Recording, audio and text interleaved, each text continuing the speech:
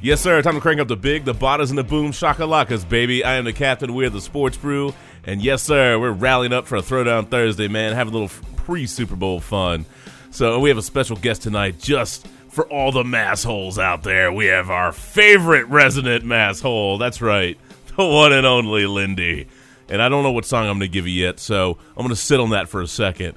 But if we're talking Linde, that means we also have D-Stat, because, you know, football fisticuffs of the best kind, man. Our Giants fan, our Patriots fan, life's good. But we'll have a little fun tonight, obviously talking about the Super Bowl and this weirdo, funky Alex Smith to the Redskins trade. I'm still just like, really? Did that happen? Kind of strange, but that's okay. Obviously more of a focus on the Super Bowl, I think. Still, let's go ahead and get everybody in here. We got some tasty beverages to have and maybe a little friendly smack talk along the way, because that's how we do. All right, first and foremost, man, Mark, what's going on, old brother D-Stat? How are you, sir? I'm living relatively large and in charge. Relatively large and in charge? Okay. Yeah. Are you ready to give us a state of the union? Woo? No, but of course. All right, here we go. 3, brew and fun, buddy. Woo! Woo! Woo! I like it, man. That was strong. That was strong, dude. That was strong. Is that fueled by this Rage Face Super Bowl matchup for you? But of course. Yeah, there you go. I figured it might be. Honestly, Mark, I know that you're kind of ready for Sunday, so you can, you know, wave bye to this Super Bowl, right? Whoever may win. Whoever may win. Flipping season, right? Yeah, this entire season for you. Yeah. No, I understand, man. It's been a rough year. That's okay.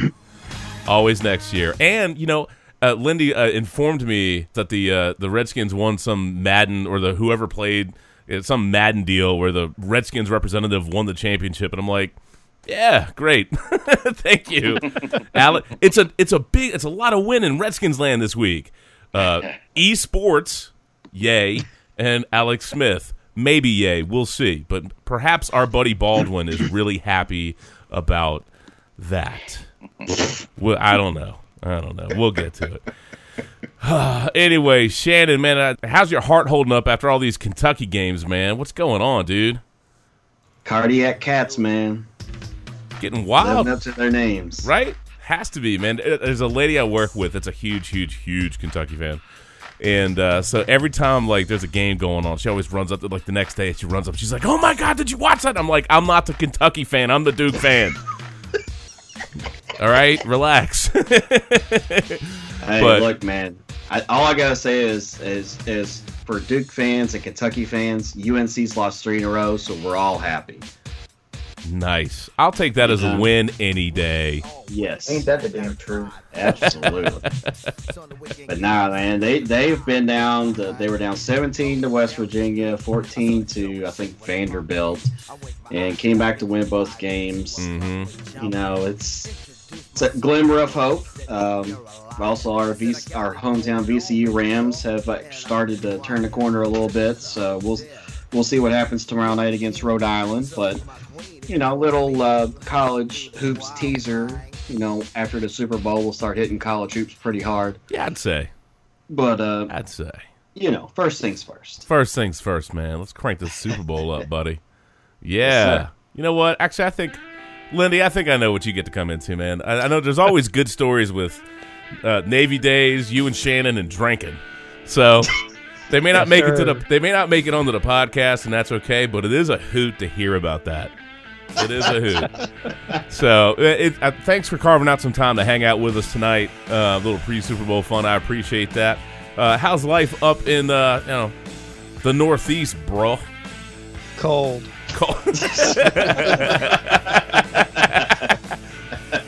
Enlightening. You know what? I think one of my favorite lines of the week. Oh my God! I hope I can find it real quick. Oh yeah, here it is. One of my favorite lines. I'm surprised you didn't quote him just now. Was Gronk talking about the essentially giving the weather report. It's freezy out here in Minneapolis. Yeah. Freezy, buddy. Everyone was a little worried. He was still in the concussion protocol when he put that one out. Yeah. Minneapolis. Minneapolis.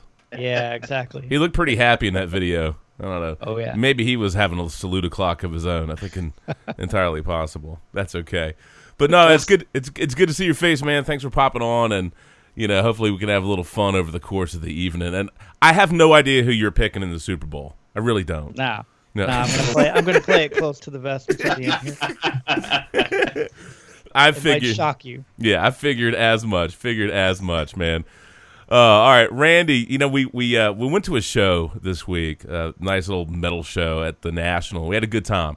It was Havoc, Kill Switch Engage, and Anthrax. And I think I enjoyed the Kill Switch Engage set the most, but it cracked me up. Havoc, and they're out of Denver, and I wasn't familiar with a lot of the material. And I tried so hard to find this, and I just couldn't. But I found something that is a reasonable approximation. So you get to come into one of my favorite parts of the evening, which was the heavy metal ABCs.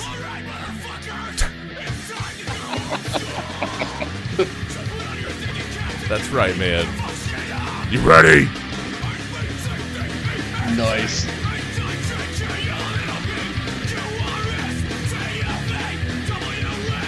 Wow, this sounds very familiar. Pretty close.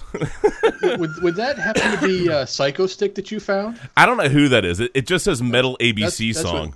What, you're right. What Actually, it sounds like. It is Psycho Stick. Good call. It was in the description in the video, but not the title. Thanks, YouTube. Thanks, guys. Thanks, y'all. Appreciate That that. definitely was a fun show. But, dude, I got to give props to that one dude, that one old dude that was there just rocking out with everybody. That was amazing. Grandpa had his 5-hour energy, buddy. Hell yeah, he did. For sure, man. Oh, they were probably pouring those drinks strong for Gramps, man. It's kind of like for anybody that, if you think of like Ozzy Osbourne and you think of like the TV show and he's all like, and then if you were fortunate enough to see, him perform with Black Sabbath, whether it was their final tour or whatever, and I saw him at Ozfest a couple of times, and I was always amazed at how lucid like the dude was on stage. I'm like, how are you like that on TV? But on the stage, you're just like, what up? You could understand him. And he was running around. I'm like, what are they pumping this dude up with for him to be running around acting the fool on stage and looking totally normal? Or actually, some damn good drugs. Yeah, maybe that, or what is he pumping himself up with when he's at home to be that out? I don't know. Things that make you go, That's the way that it is. Anywho, maybe we'll revisit that ABC song along the way. Maybe. And I guess. Hey, Matt, are you sleeping? You just have to go wake him up now, won't you? Hey, Whitfield. Whitfield. Matt, where you at? What's up?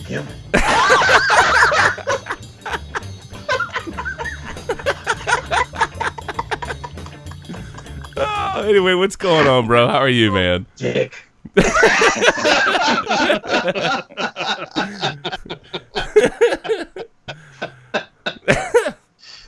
Hey, look, as long as nobody brings out the limp, as long as somebody brings out the limp, we're okay. Sports Brew PSA, do your man Kegels. Life's good. Oh, damn. Well, I mean, how you doing tonight, Mr. Marcellus Wallace? Oh, my God.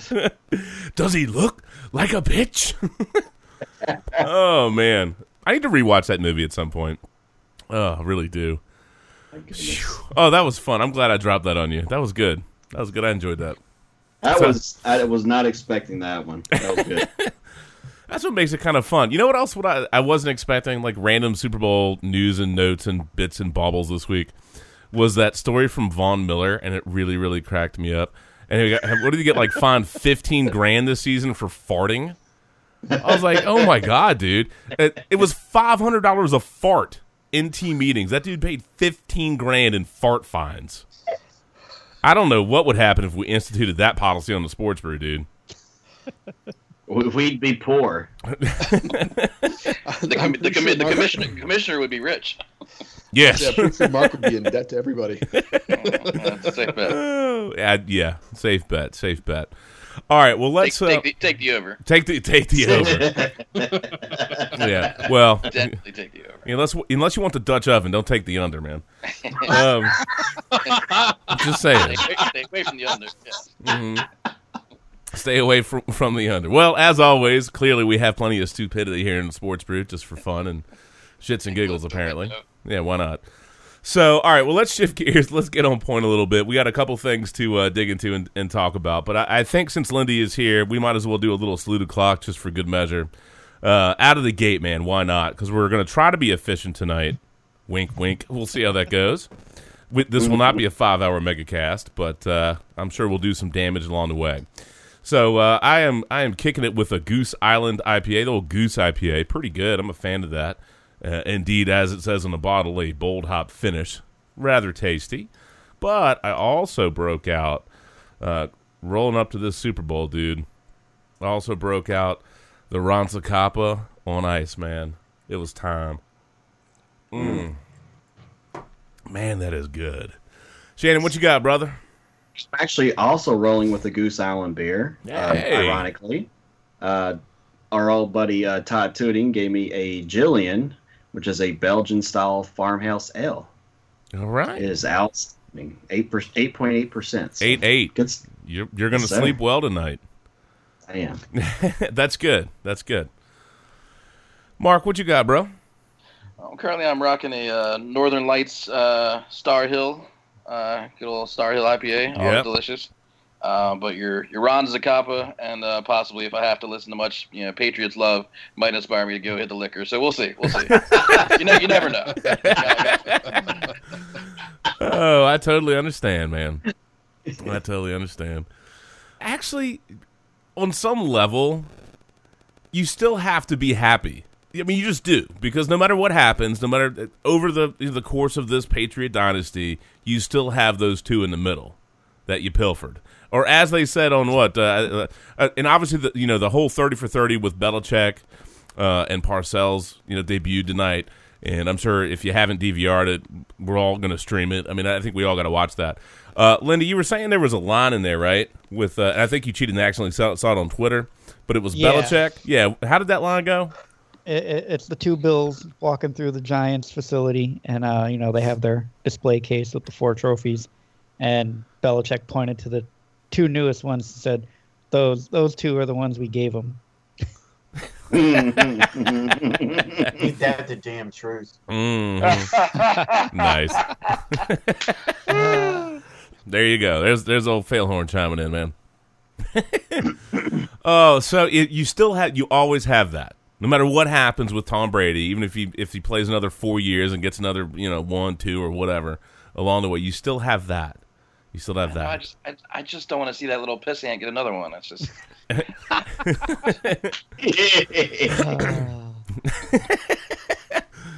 Oh, nice. I like the pull. Thank you. I have a fun prop bet for you later, D-Stat. We do need to talk about the prop bets. We do need to talk about the prop bets for sure. All right. Who do we miss with drinks? Oh, Linde, what you got, Randy. man? Or Randy. Linde, go ahead. One of you. Sorry. All right, I'm rocking a Purple Monkey dishwasher from Evil Genius Beer Company. Whoa. It is a chocolate peanut butter porter. Where is that from? Oddly enough, Scranton, Pennsylvania. I will not let the hatred of the team in the Super Bowl stop me from drinking a good beer. There you go. That's very nice. That's crossing the borders and being bipartisan. I can appreciate that. For beer, all bets are off. That's true. we can agree on that. Did y'all see that random dude that was wearing? I think he was wearing a Gronk jersey, and he was in front of. I want to say it was Gus's, and he Gronk spiked a Philly cheesesteak. Yes.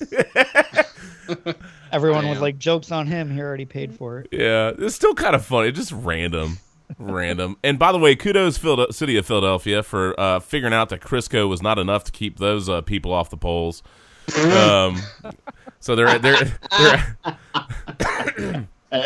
Hey, look, it's always important when the city lubes up the polls, man.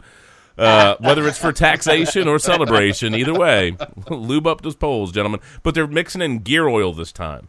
I have no idea how much gear oil they had to buy or they haven't. I have no idea, man. But did you see that Pornhub offered up lube? Pornhub actually tweeted at the city of Philadelphia and offered up a 55-gallon drum of lube. Well, after they lose. There you go. I was going to say. Take that L. Look, Maybe.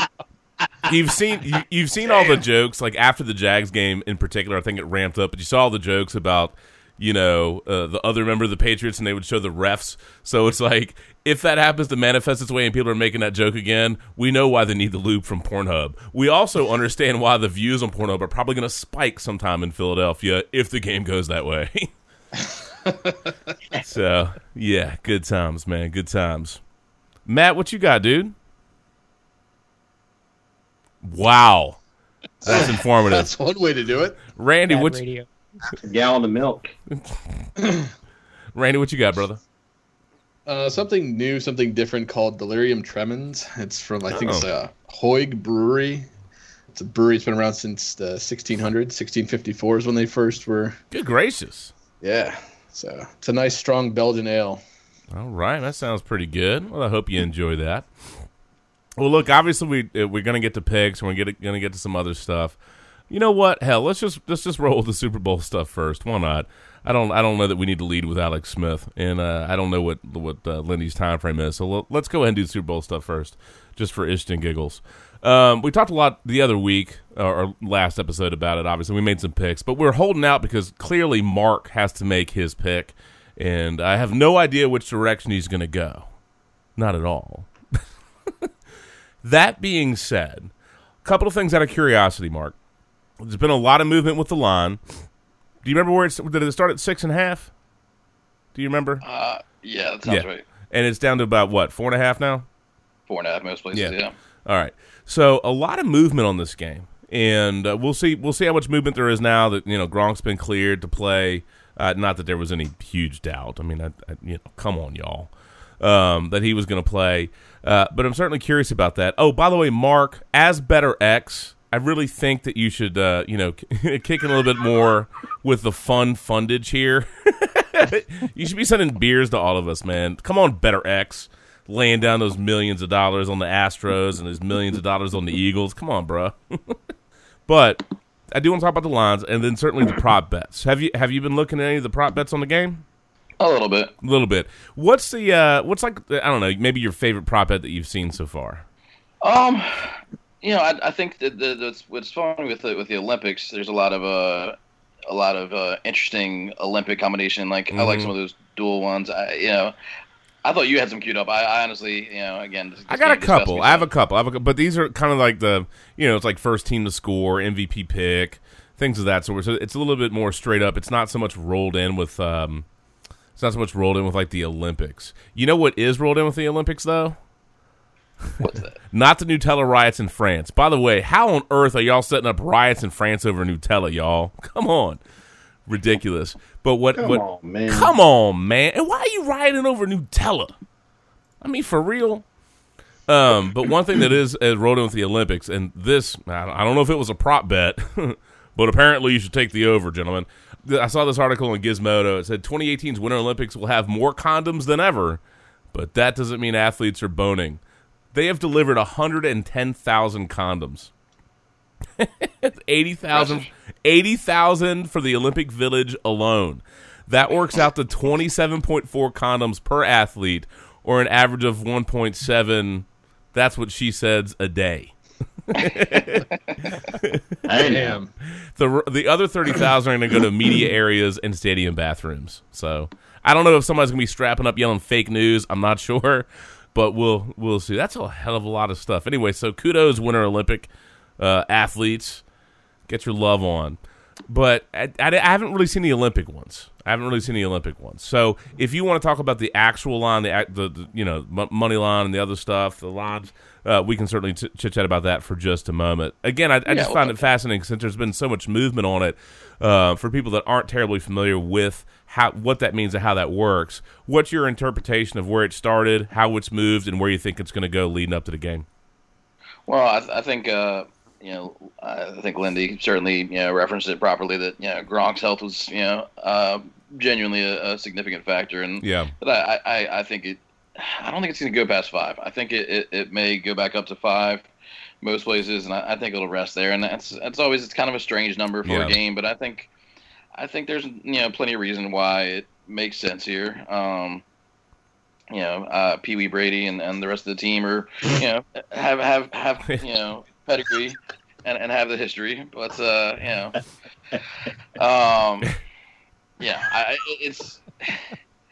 as I stated, before, I so very wish we could see Wentz in this game, because I think that would make for a very intriguing game. Not that this isn't, and not that Foles is a scrub. He's certainly stepped up well in the last few weeks, but I would just much more enjoy watching Wentz, destroy this team. I mean, well, he can in Madden. 5 fortunately. He can in Madden. Like every Redskins fan, pipe dream. You can win a championship in a video game. At least you've got that. I already have. I don't know. Yeah. Rando fun factoid side note talking about Wentz and Foles. And, the end of the regular season was a little bit choppy for Foles to be, it just was. But I saw this on Daily Snark, and I think they actually pulled it from ESPN's coverage. But they were talking about Foles and Wentz, and they were comparing their career records so far. And Foles is 19-11, Wentz 18-11. They both have a 62% completion percentage. Foles is 52-18 touchdowns picks. Wentz is 49-21. And, of course, ESPN has to throw in QBR, which I don't give a crap about, so I'm not even going to mention the stat. But I'm like, come on, man, that's kind of an unfair stat, because realistically, Wentz is an ascending player, and Foles has been inconsistent, and he had one absolutely incredible year. Under Chip Kelly, and then he's kind of been inconsistent since then. We can throw in the BSE just for fun. Where do you think he is on the BSE meter? He hasn't been BSE in the playoffs. Look, here you go. Look, after replacing Wentz in Week 14, he threw for 237 yards and 4 touchdowns in his first full outing, a 34-29 win over your New York Football Giants. There, D-Stat. But I want to throw that out because the Giants sucked at the end of the year, so their defense was crap. So I don't know that really means a lot. So then against the Raiders, and this is from an article in SI, so I'm gonna factor this as like legit, right? So he completed about half his passes for 163 yards in a 19-10 defeat. Okay, and then he had a crap half and got rested in a 6-0 loss to the Cowboys. 4 of 11, 39 yards and 1 pick. You know what I mean? So like the end of the year was ugly. And most everybody was fairly well justified in thinking, look, the Eagles are good, man. I know they got good lines, they got good players, blah, blah, blah, but y'all, no Wentz, man, forget it. But you look at what he's done, they beat the Falcons in the divisional. He was 23 of 30 for 246, and and certainly they beat the brakes off of Minnesota. That seemed to be like a perfect storm. But the thing is, when you look at the scouting report on Foles, and this is just pulled straight from this SI thing, man, they talk about his arm strength. It's good at the intermediate levels. If he's got a clean pocket, keep him from stepping up. He's mobile enough, but, you're not going to feature him on bootlegs and rollouts. He can get out of trouble a little bit. His deep ball loses energy toward the end of its journey. He's risk averse. He's methodical, long wind-up, slow release. And if uncomfortable, stay on bad reads. So it's not like you're looking at this, and this is glowing, fantastic scouting report, right? And part of that, you definitely have to give credit to Peterson. You have to give credit to, certainly, Foles. I mean, he's stepped it up in the playoffs. We talk about regular season football and playoff football, situational football. And Foles has, the team has, and Foles has, they've all stepped up. So you have to give him credit for that. You have to recognize that. But I love this line. That they had. And they're talking about, certainly, the Patriots' game planning for Foles. For one crucial game, at least, Foles was a dominant, almost... excuse me. I felt like I had to sneeze for a second there. I thought I was going to, blow snot all over this magazine. That would have been pretty gross. So, for one crucial game, at least, he did. Foles was a dominant...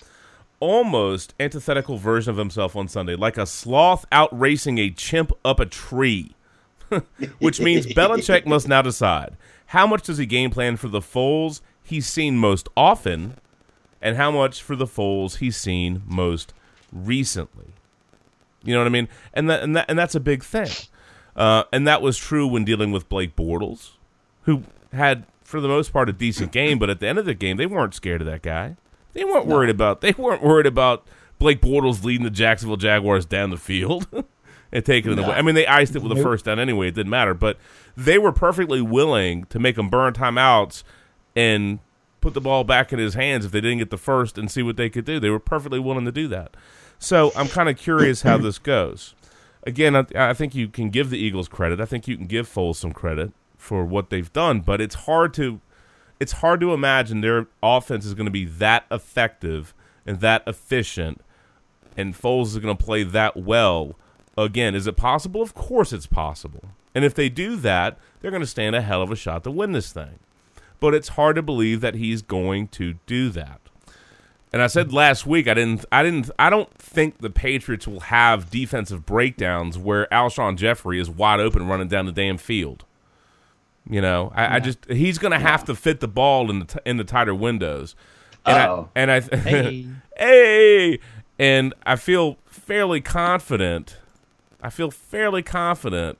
That they're not going to get exploited as much by the run pass option as Minnesota did. I would be shocked if they're not ready for that. I would be shocked. That doesn't mean it can't happen. That doesn't mean it won't happen. But I would be shocked. Linde, I'm kind of curious in this particular spot, and Shannon, I was trying to get to the soundbite. Where's my damn soundbite, man? Well, you can blame soundboard.com for that one. All right, you can blame soundboard.com for that. But you know what? Said balls. You get it twice. How about that? What's a mustache, right? Two chicks at the same time, man. There you go. Hey, yo. All right. There it is. But looking at that, we did talk a little bit about that earlier, Linde. But certainly, what's kind of your feel or your interpretation? I told you I'd read something on it earlier today. I did find that it's 538. The ESPN guys, they do all the stats. They usually come up with some good stuff. And you and I were talking about Foles regressing back to the mean, and that came out of nowhere. Not going all Leroy Jenkins this week. But apparently since 2001. YouTube wants to play everything all of a sudden. Sorry, man. Since 2001, there have been seven QBs that had a higher rating than what Foles just put up last week. In the following game, they went 3-4 with an average passer rating of 82.6. So, I mean, the significant drop-off was typical. Well, he put up a 141.4. Mm-hmm. There were 7 players who did better than that since 2001. The following week, they fell off, 52 points? Yeah. Huge drop. Yeah. Huge drop. Yeah, exactly. Huge drop. I mean, it's not necessarily saying that that's going to happen to Foles. Right. But it's something worth looking at. Yeah, and again, that line talking about, do you prepare more for the Foles that has been or the guy that's had this run in the playoffs? And I joked around last week about, if he goes Flacco all the way through and just lights it up all the way through the playoffs, we'll give him the Foles rainbow. We'll update the Flacco rainbow for Foles because he'll have earned. Will overpay. Yeah, he'll have earned that. Mm-hmm. But I'm just hard pressed. I mean, Minnesota looked overwhelmed. You know what I mean? And I know they moved the ball early, and they had a couple of plays go against them. I didn't like how some things played out. I did expect that to be. Ooh, there you go, little Goose IPA talking back to me. I did expect that to be a better game. Didn't happen, but Philly just looked like they out physicaled them, they out hustled them, they out game planned them. I mean, the crowd was into it, and once it turned and it started rolling the Eagles' way, man, I just got away from Minnesota in a hurry, and they just couldn't convert when it mattered. Right? Again, it's a credit. It's a credit to Philadelphia. I don't think New England is gonna be overwhelmed in the moment and in that capacity the way that Minnesota was. It doesn't mean it can't happen. I mean, Philadelphia is legitimately good, and those lines are strong. Fletcher Cox is a beast. All right. And you have this great little random side note with Chris Long and LeGarrette Blount. I mean, it's so odd to think that here they are winning the Super Bowl with them last year, and then they're playing them in the Super Bowl. I mean, I don't know how often that happens. That's got to be such an anomaly. Only once ever before. Yeah, I mean, what a crazy thing. But again, like, is it? Do you prepare for the Foles that has been, or do you prepare for the Foles that, he's shown himself to be in the playoffs? And I think they're going to be ready for it, whatever it is. So again, I'll flip it back to you as far as for your interpretation, of that. I'm kind of curious. I mean, as far as not getting lost in the moment, the Patriots, their roster up and down, 3 of the last 4 years they've been there. So almost everybody on that roster has at least a little bit of experience in the situation. Yeah, they won't have an issue with that. Yeah, they're not going to have that problem. Mm-mm. But as far as, planning for Foles, Belichick, they look at everything. Mm-hmm. I mean, every bit of tape they can dissect. And, I don't know if you guys watched the Do Your Job specials and all that. Oh, yeah. That guy, Ernie Adams, mm-hmm.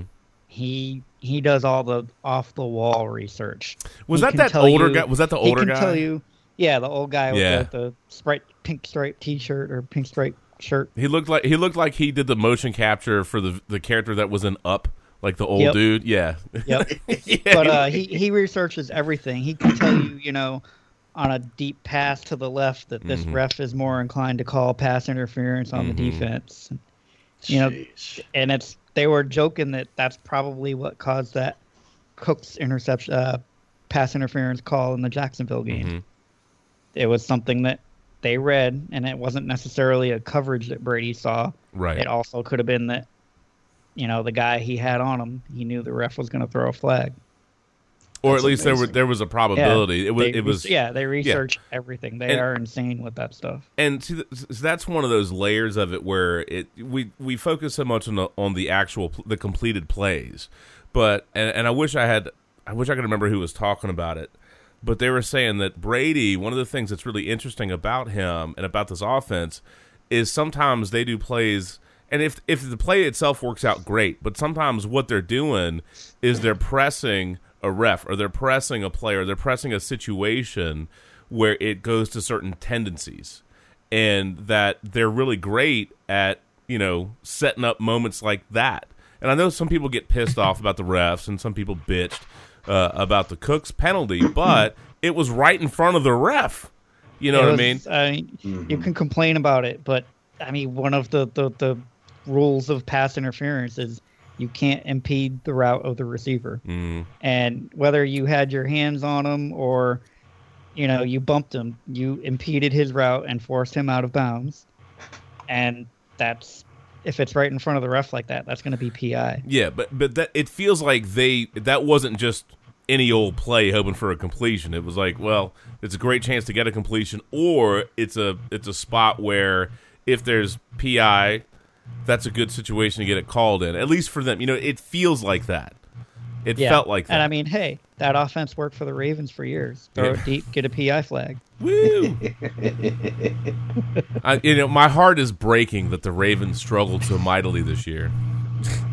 Not at all. Somebody's got a noisy fan, man. Mark, did you have a moment to look at some other prop bets?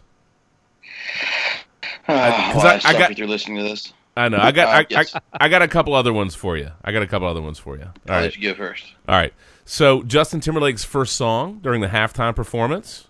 Yeah, that's one. You want to throw one down on that?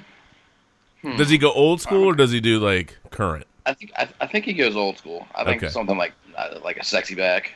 That would get a lot of people jumping in. Yeah, I'll go with that. Sexy back is plus 450. Okay. All right. I like this one. Will Janet Jackson appear during the halftime show? I mean, that's going to come up at least in conversation. Also, will any member of NSYNC make a halftime show appearance? He said that's not happening, so that's a stupid one. But well, I know people could. No, it's not happening. Would a flashback count? Emphasis on flash. How long will Pink take to sing the anthem? Of course. Will Pink be airborne? How many times will Carson Wentz be mentioned? Yeah, what color? I would hope it would be pink since she's pink in the Super Bowl. I think that would be great. Yeah, they got all kinds of random stuff. Just, total Donald Trump tweets on Super Bowl Sunday. I like this one, though. Will Tom Brady's jersey be stolen again? I like that one. Yeah. So, a couple of randos. Did you have a favorite one? Well, I think, No. I guess as stupid as I think it is, how many Trump tweets will happen during the game? Mm-hmm. Over under 5. Ooh. I don't know. I might take seems like a high number to me. I might take the under on that one. Yeah, I'm gonna say like 3. Yeah. But he could go nuts and be 20. I mean, it could. You never know. Any Depends bet on how many Diet Cokes he gets into him. Yeah. Exactly. Any bets on the amount of tweeting Trump does? It's a dangerous bet, man. It is. It's a very dangerous tweet. Side note: this was on For the Win. They said Americans will bet an estimated $4.76 billion on the Super Bowl. It's like, woo. That is a lot, and only about 3%, or $138 million, according to the AGA, will be wagered legally using sports books in Nevada. So that's a lot of dough, man. That's a lot of dough. So, all right, go ahead. I was just saying, an interesting one to me, just looking at random ones on Bovada is total touchdown passes by Foles versus total blocks by Joel Embiid. Just an interesting cross sport. Okay, The cross sport one's fun, and that one, that'd be an interesting one. Embiid can get some blocks. Yeah. I mean, if he gets up to 3 or 4, I mean, that's putting himself in good contention. But yeah. So I do like, this is not a prop bet per se, but as our resident Giants fan, and I joked around the other week that my inner Redskin fan says I want the Eagles Super Bowl case to stay empty because I think it's so great that Cowboys have rings, Redskins have rings, Giants have rings, and I think it's really great that the Eagles just have a fat bagel in there. But I like this article in For the Win. And they say backing the Patriots means you dislike the Eagles fans so much that you're willing to support Brady and Belichick, the tandem that the Giants took down twice, and the duo that Jets fans are dying to see retire in order to stick it to Philly. And they're talking about, if you're a New Yorker, that this has to be the worst matchup ever, right? That's the whole point of the article. And rooting for the Eagles means you got to get behind a fan base that beats up horses. No, I'm just kidding about that part. That's not in the article. No, you're not. But no, you're right. I'm not. Horse beaters. Yeah, that likes greasy poles. No, I'm just kidding. And that, hey, lubed up poles, buddy. Lubed up poles. That will no doubt. And so, rooting for the Eagles means getting behind a fan base that will no doubt remind New Yorkers that there's a second franchise that took down a Patriots dynasty, and it means obviously putting aside certain Eagles rooting rivalry interests in that. And certainly the idea of the big brother, little brother thing, which they reference here, where New York City is the big brother and Philadelphia is just like the little brother, and they hold it over their head. So, Mark, who should New Yorkers root for? I know who you're rooting for, right? Sure. But who should New Yorkers root for? What?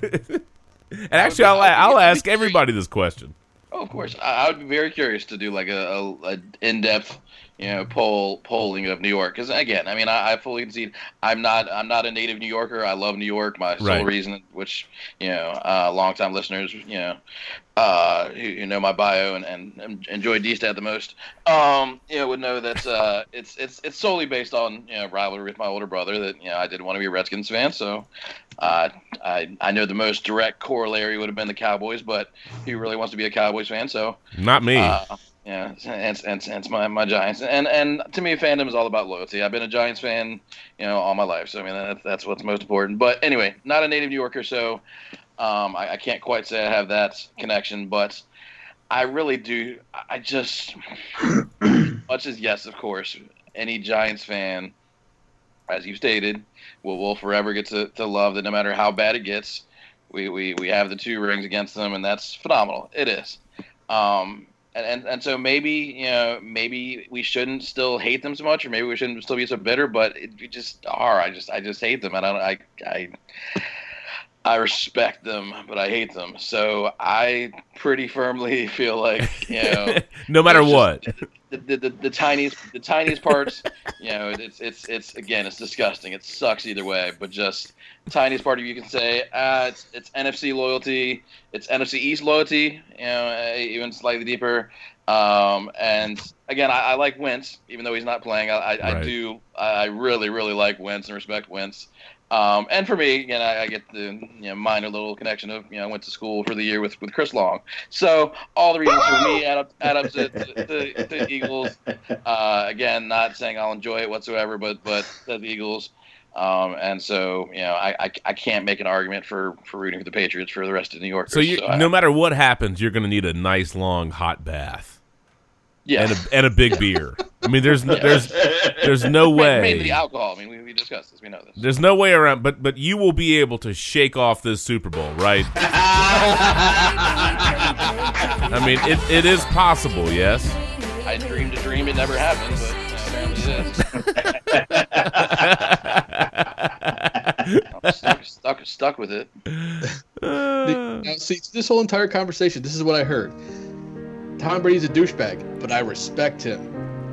Bill Belichick's an asshole, but he's a good coach. It's like he came pretty close there a couple times. Yeah, exactly. I would have died. I think Belichick's a horrible person, but I think he's hilarious. I mean, he's an amazing coach. I do kind of believe some of the Onion, the Onion may know stuff that we don't know about stuff that he he bathes with bathes in the blood of street whores and things like that. I don't know. I don't know. Bro. He's got some evil within him, but all I know is look, they had so much fun speculating with all this stuff with Belichick and Brady and Kraft and in-house stuff, and people ran rampant with rumors and shenanigans, right? All I know is that if for whatever reason Belichick had left New England and rolled up to the New York Football Giants, your ass's tune would have changed, bro. Yep. Yep. The savior. Yep. There's no way you would have hated on him as much if he had taken that bad boy over. There's no way. Unless he brought Tom Brady with him, then you may have. Then you maybe you would have been bitchy about that. But I mean, how can you hate a man that much that was your defensive coordinator for your 2 Super Bowls in the 80s that you won? See, here's the thing. It all it's the Parcells tree. I mean, you have Coughlin, you have Belichick, you have Parcells, and all those guys are so intertwined. And I do think it's funny. You think of the teams that gave the Patriots the hardest time, and it's somebody that is part of that is part of the Parcells family. On some level, you go, well, it makes sense. You know what I mean? If anybody was going to be able to do it, it's a team. And yes, from a purely football standpoint, the Giants had a front four that could do things that a lot of teams can't, and that made a huge difference in those Super Bowls. But the challenge for Philadelphia, and this was a challenge for anybody dealing with them in the playoffs, is, you have to try to outcoach them, you have to try to outwork them, you have to try to out-hustle them, you have to try to outsmart them, and on some level, you got to get a lucky bounce. You have to try to outluck them. You need something to bounce your way, right? And the Giants got that. They had that front four, absolutely. They also had, the Tyree catch and the Manningham stuff. I mean, it's not like anybody blew anybody out. I mean, those games were crazy dramatic. I remember having to stand outside at Jerry's house because when I went outside, the Giants played better, and when I came in, the Patriots played better.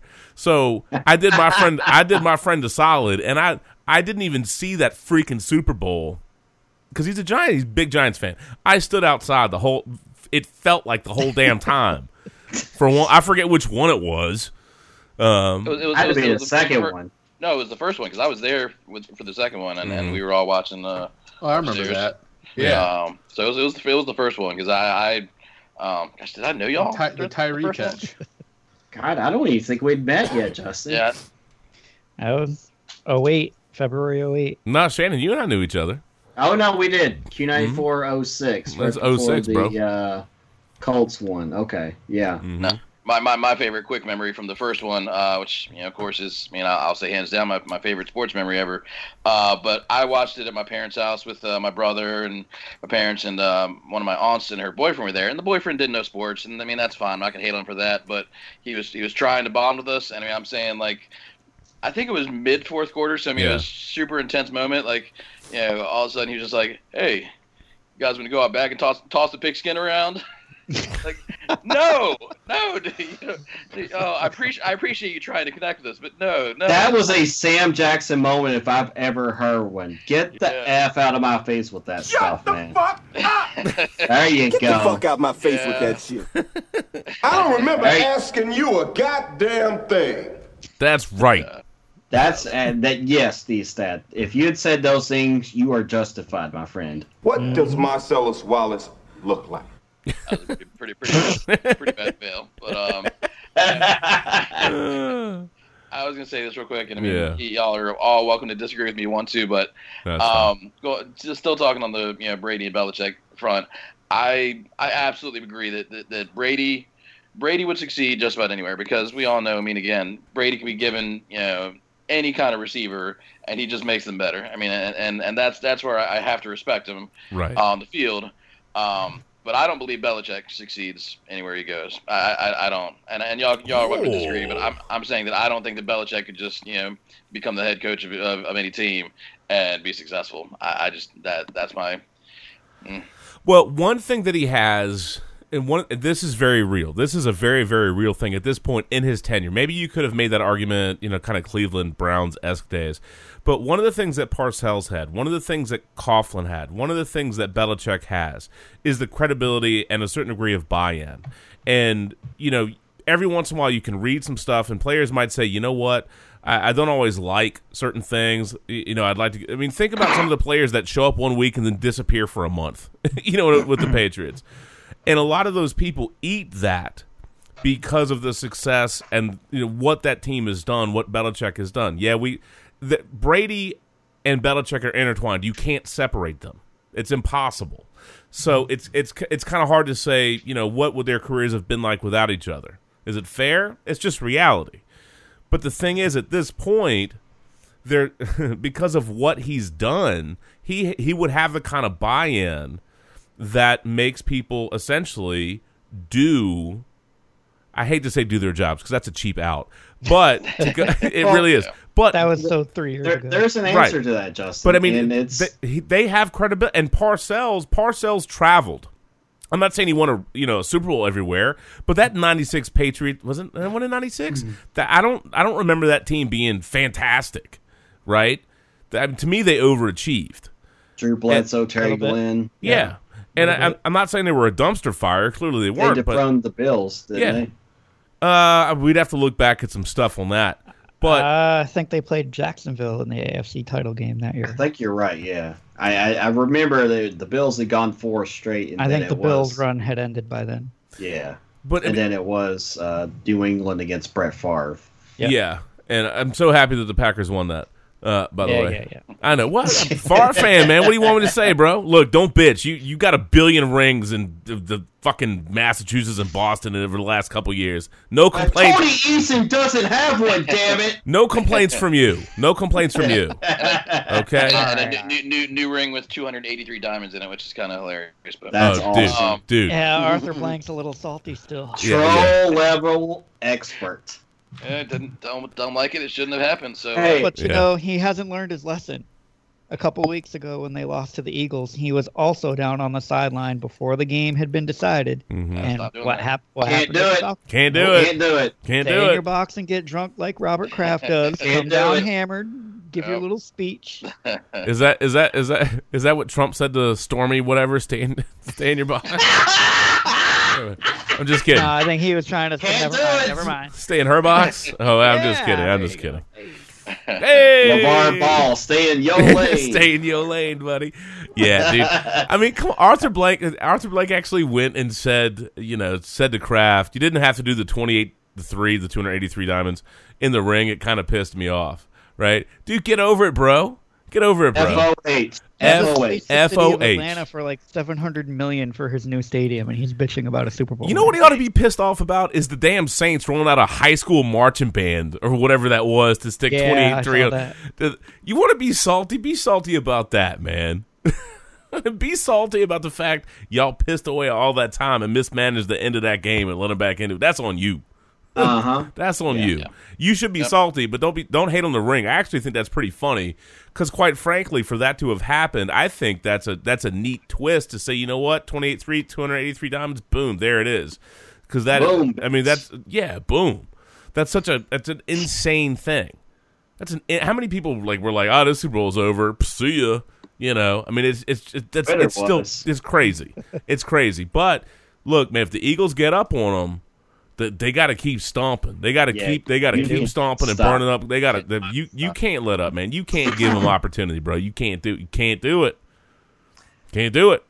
So to get back to where you were going with the Belichick Brady thing, after that first Super Bowl, the Patriots missed the playoffs the next year, and I believe it was reported during that off season, Belichick got with Brady and basically just said, if you really want to be serious about this thing, you really need to start dedicating yourself. And I'm paraphrasing, but that's kind of really what started, Brady on this. Okay, I need to get serious about this, and then they went on to win 2 straight.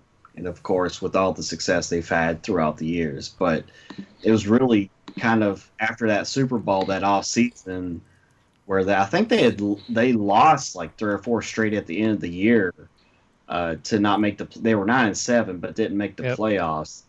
But it was right after that they kind of had a coming to Jesus moment, like, hey, if you really want to be great at this, you need to really kind of settle in and focus on this. And dude, he took it to the extreme. He took it to heart, and they have not looked back since. And listen, I say that as a Peyton Manning fan over the years. I know you're a Colts fan, buddy. I mean, dude, Patriots have been a thorn in the side and possibly the greatest rivalry in the NFL. And I don't know, though. I think if you look at who was on top in that rivalry, I think maybe the Colts were the thorn in the Patriots side.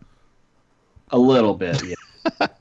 You were more of the roadblock than we were the roadblock for you. Well, in true Colts ways. Look, in true Colts fashion, regular season, postseason.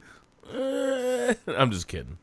I'm telling you, dude, those games, and we always teased each other when those games would come up. Like, as much as the dislike is, once those games are over, it's gonna suck. Yeah. So we enjoyed those games, and obviously over the years, the Patriots and Colts with Manning and Brady entertained us all. But my gosh, the lasting power of Brady and Belichick is just ridiculous. Oh, of course. It's just ridiculous. Of course. All right, well, go ahead, Mark. I was just gonna say real quick. I mean, I'll keep it brief because it's not football related in terms of what happens on the field. But I mean, another reason that I genuinely, I'm not just being salty, I wouldn't want Belichick as a coach is I really do. Even though it's amusing, I have a pretty huge issue with his treatment of the media. It's hysterical sometimes, but I mean, at the same time. I mean, we're a little podcast, but I mean, let's say we were professional reporters, and yes, there are some stupid people out there who ask some stupid questions. Yes, but there isn't another coach. We all crack up at Pops and how in the NBA he gives the sideline reporters nothing. But I still feel like post games and things like that, he'll actually answer some questions. I think he hates the in game stuff. But Belichick, I don't think I've ever seen him be polite or respectful to any media person. I just don't. And that doesn't mean it hasn't happened, but I'm just saying I don't think I've ever seen it. And I've seen him ask some plenty logical, intelligent questions that is somebody doing their job, and he just gives them not just nothing response, but gives them shit or stonewalls them, and that bothers me. So. I mean, I get where you're coming from, but I recognize most of us here because we're football fans would rather have a winning coach than have somebody who respects the media, and that's fine. I get that, but I'm just saying. But part of that, he will answer things, but you have to. If you ask him a dumb question, he's going to treat you like a moron. Mm-hmm. Yeah, I mean, he just will. If you're, he has seen so much in his life, and I mean, again, Parcells tree, and Parcells gave the media rafts of crap, dude. and quite frankly, at the end of the day, he's not there to appease the media. He doesn't have to play that game. And you can kind of give him some grief over certain things, and he is a little hard on some people. That's fair. At the same token, he will answer stuff if you give him a really good question. He will answer it. Yes. He may not give you everything you want to get out of it, but he will answer it. Because I've heard like stuff with like more localized people when they do post game pressers, and he'll talk. But I think some of that is almost the man, the myth, the post game presser legend of him giving people crap, and then they soundbite the on to Cincinnati, you know what I mean? And they soundbite the grumpy, grouchy stuff. But he's hard. He's a tough one. Absolutely, you're right. He's a tough one. To me, at the end of the day, as a fan of a franchise that loves to just kick around the fail, I would take a grumpy ass Edward Scissorhands sweatshirt coach that won over Jim Zorn's power slide water park wannabe, bullshit that I've seen. You know what I mean? Sure.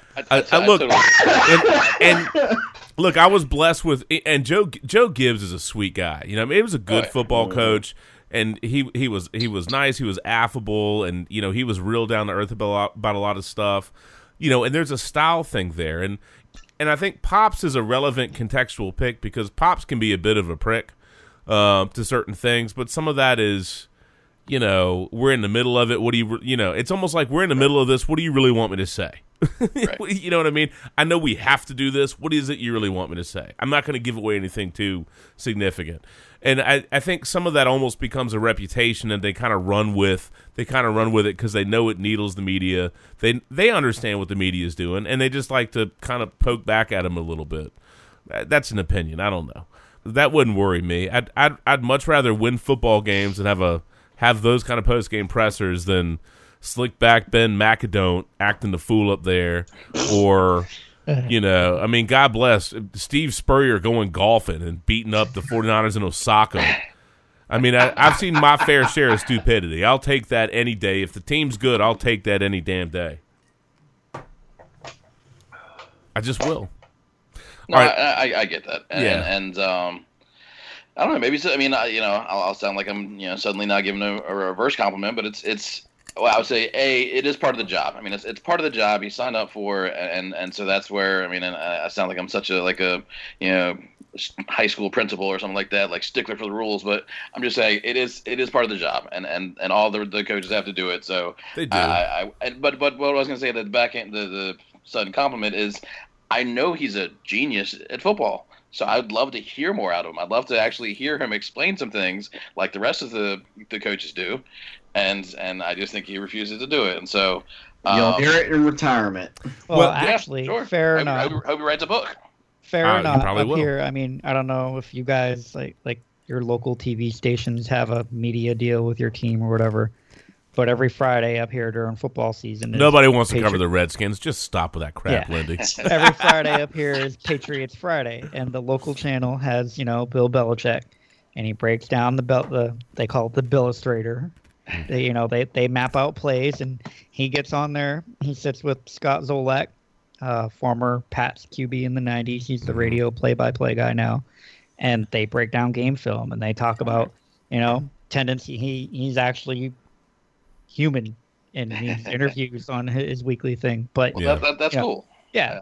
There is that side to him that it, fair or not, the national media doesn't see because it's only on our local station up here. Well, again, I think with him, if it's really, really football specific and it's not something dumb, or if you ask Belichick about Gronk saying freezy, he don't have time for that. You know what I'm saying?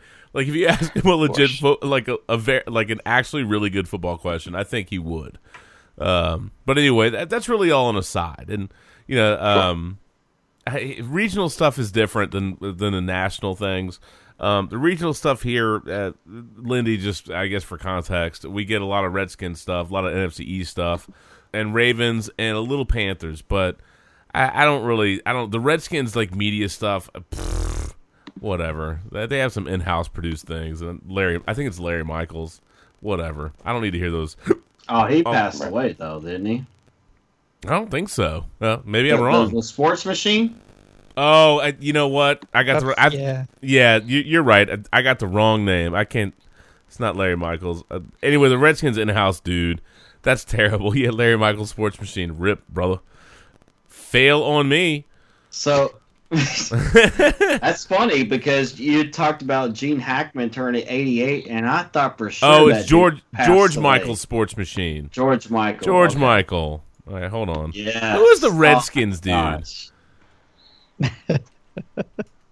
Who's the Redskins dude? Dude, anybody no, it is back in the day? It is Larry Michael. Man, get out of here, McGuffin. Yeah, I remember that. Get out of here, bro. It is Larry Michael. I had the right name. You're all making me I was like, oh crap. Larry Michael, Chief Content. I'm drinking, damn it. Chief Content Officer and Senior Vice President. That is the dude. Thanks a lot. But just want to tell you that. Horse head on you. You need to click, pull out of this conversation, brother. The hell, man. FOH. You've been huffing too many of Von Miller's farts. Hell with it. Yeah. Or as Shannon would always let us know. That's tomorrow, and that is it for us today. Can't do it. We'll do it live. We'll do it live. Fuck it. Do it live. I'll write it, and we'll do it live. We'll do it live. Fucking thing sucks. So says. Apologies. I will take a drink. Yeah, he's drinking an 8-8 beer. What do you want? I'm going to rename you. You get to be Shannon Michaels. We have Larry Michaels, George Michaels, and Shannon Michaels. Shannon Michaels and the Drunk Machine. What up? There you go. There it is. Anyway, well, look. Well, let's go ahead and start calling some shots. Can I put one final stamp on Belichick? Yeah, sure. All right. So what I was saying about if I certainly expect he would, but once he retired, and crawls to his crypts to write a book, when he releases the book, I'm looking forward to however many chapters there are dedicated to the Giants and how much sleep he lost over the Giants. So that's all. Nice. I thought you said you were going to buy it so you could use it as toilet paper, but I'll take that as well. Wipe right. He probably doesn't care as long as you buy it and pay for it. There you go. Probably not. But yeah, let's go ahead and call our shots for the Super Bowl. Just out of giggles, we might as well do that. Larry Michael. Well, I did say Michaels, I think, but it's Larry Michael is the dude from the Redskins. Yep. Either way, I've blocked them all out. I have no time for that. Okay, one thing I thought was kind of cool, and Twitter was having some fun with Belichick rolling in off the plane in Minnesota wearing that fedora, and I didn't actually realize the significance of that hat. And since we're talking about Belichick, I thought this was kind of an interesting piece, and people were having obviously Twitter is, man. Bill Belichick looks like he's about to terrorize Gotham. That coach is Super Bowl. They're having fun with the fedora, man. They're having a great time with that, right? And anyway, Belichick said that hat was his dad's, and he said, "quote Minnesota's a good place to be wearing a hat," end quote. So he thought he'd wear it. I actually thought that was really kind of a neat thing. Obviously, a very special hat to him wearing his dad's hat. It's kind of cool backstory to that. So what you're saying is he's human after all. He has a heart after all. It's in there somewhere. Somewhere. And, maybe. I mean, we know Dick Cheney doesn't have a heart. He's got the. He's got the mechanical one in there, right? But Belichick still's got. It's still in there, man. And he hasn't even shot anybody in the face. At least not that we know of. Hold on now. What kind of shooting in the face are we talking about? Look, here? if they were going to shoot anybody in the face, it would probably be the. Look, it'd probably be the Jets, wouldn't it? I'm just saying. Just saying. He did pull out pretty quickly after one day. That's what I'm talking about. Oh, Lindy,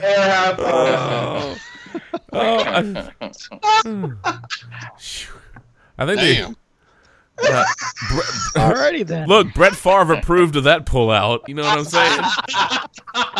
Something about the Jets and pulling out early. Fuck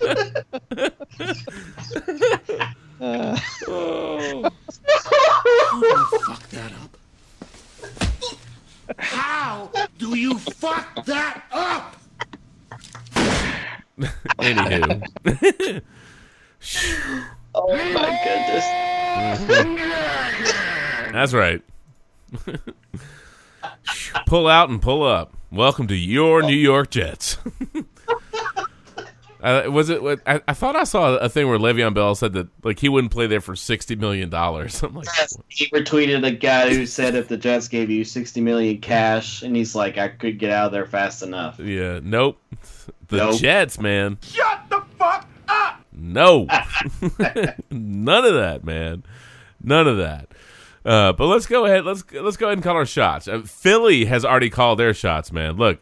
They were out at I don't know if it was Raw or whatever wrestling event it was, but they were bringing the heat, and I'm just like, yo, do you know what you're asking for? Hopefully the audio is good.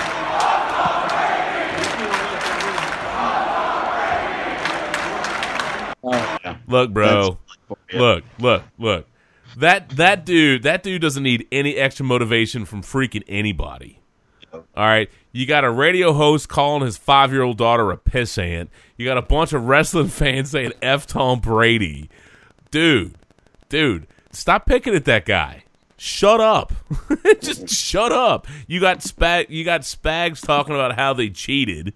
I mean, don't give them or that team or him anything. Just shut up. Don't talk about it. Look, if you win the Super Bowl and you want to talk about all that crap, talk about it. But until then, shut up. Do yourself a favor. Don't give any extra fuel, any extra anything to them. I'm just saying. It's a bad idea. It's a bad idea. Spags did an interview with the Fanatic, and he said, quote, the biggest thing we learned was to make sure you have 2 signal callers, not 1 signal caller, because they may have all your signals. He said, I remember through the course of the game, Jim saying, they're getting our signals. They know when we were blitzing, try to hide it. You know? And it's just like, dude, come on.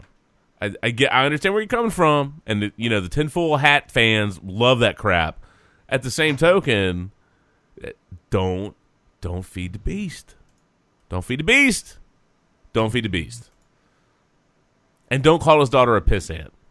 No, that crossed the line right there. You don't go after someone's kids. Dude, leave the 5-year-olds out of it. No, that's low hanging fruit right there. That's get the F out of here with that stuff. FOH. What'd you think? It was fine. It was okay. Just fine? Come on. All right, I thought the first scene was so staged, where Brady's like in the kitchen, his kid's being an annoying little pissant. Like, you can't. And that dude's in market. Come on. How stupid are you, bro? This is what you get. I don't I do want to say something. I mean, I don't want to get into the documentary much, but I did, Stacy had told me that someone had made a comment about my daughter or something like that. Yeah, Tom, we were just talking about it. It was Alex Reamer, and Jerry. Vroom, vroom. Here comes the bus. They're driving over that dude. They're like, no, it's this guy. Here you go. I talked about it Friday. It was a stupid thing to say. We destroyed him for saying it. You can say whatever you like. Go ahead. Well, I think that, I've tried to come on this show for many years and showed you guys a lot of respect. I've always tried to come on and, do a good job for you guys. So, it's very disappointing when you hear that, certainly with my daughter or any child. They certainly don't deserve that. So. Oh no, Tom, no question. As I said, Jerry and I talked about it on Friday. Stupid thing to say. He was suspended for it. He should be. There are certain things I think you understand. As a professional athlete, you're going to be criticized for what you do or on or off the field as an individual. But for a kid to be criticized is unbelievably stupid. There's no defense for it. No defense? Yeah. So I'll obviously evaluate whether I want to come on this show again. So I really don't have much to say this morning. That's fine. I understand. That's totally fine. I will. Maybe I'll speak with you guys some other time. Absolutely fine. We understand. All right, Tom. Thanks. You too. All right, so before we make our picks, because Linde, we got to get you out of here in a minute. localized reaction to that whole debacle. I'm just kind of curious. I mean, we laughed about it down here in the River City. We kind of laughed about it. I mean, we thought the guy was a d-bag. Don't pick at a kid, man. It's a bad look. It makes you. You know what I mean? It's a bad look, right? But I'm kind of curious. What was the localized blowback on all that? Well, first of all, the station was kind of disingenuous on how they handled it. He flew out to Minneapolis on Friday, the guy in question. So, he made his remarks last Thursday night on air. The station didn't think anything of it. They flew him out to Minneapolis to set up for the Super Bowl. Mm-hmm. And then after Tom Brady had his blow up on the radio on Monday, that's when they decided to suspend him. He actually wasn't even suspended when they were talking about it on the radio with Tom Brady. There was a press release like an hour after this phone call that they had. And then they pulled him back from Minneapolis and suspended him indefinitely. He's pulled off the air and all that. I mean, he's a 25-year-old kid. And you're telling me he's a 25-year-old pissant? Overnight show. And yeah. In his industry, he is a pissant. But, got to say something shock jock-like to make a name for yourself. And he chose the wrong line to step over. And, he might have to start over somewhere in the Midwest. Didn't Brady try to at least try to help save his job at least? Yeah, he said that he didn't feel the guy should be fired over it. Yeah, but we'll see. Yeah, Shannon, have you not noticed? He said holding up the Free Alex sign. Have you not noticed the audio playing right there?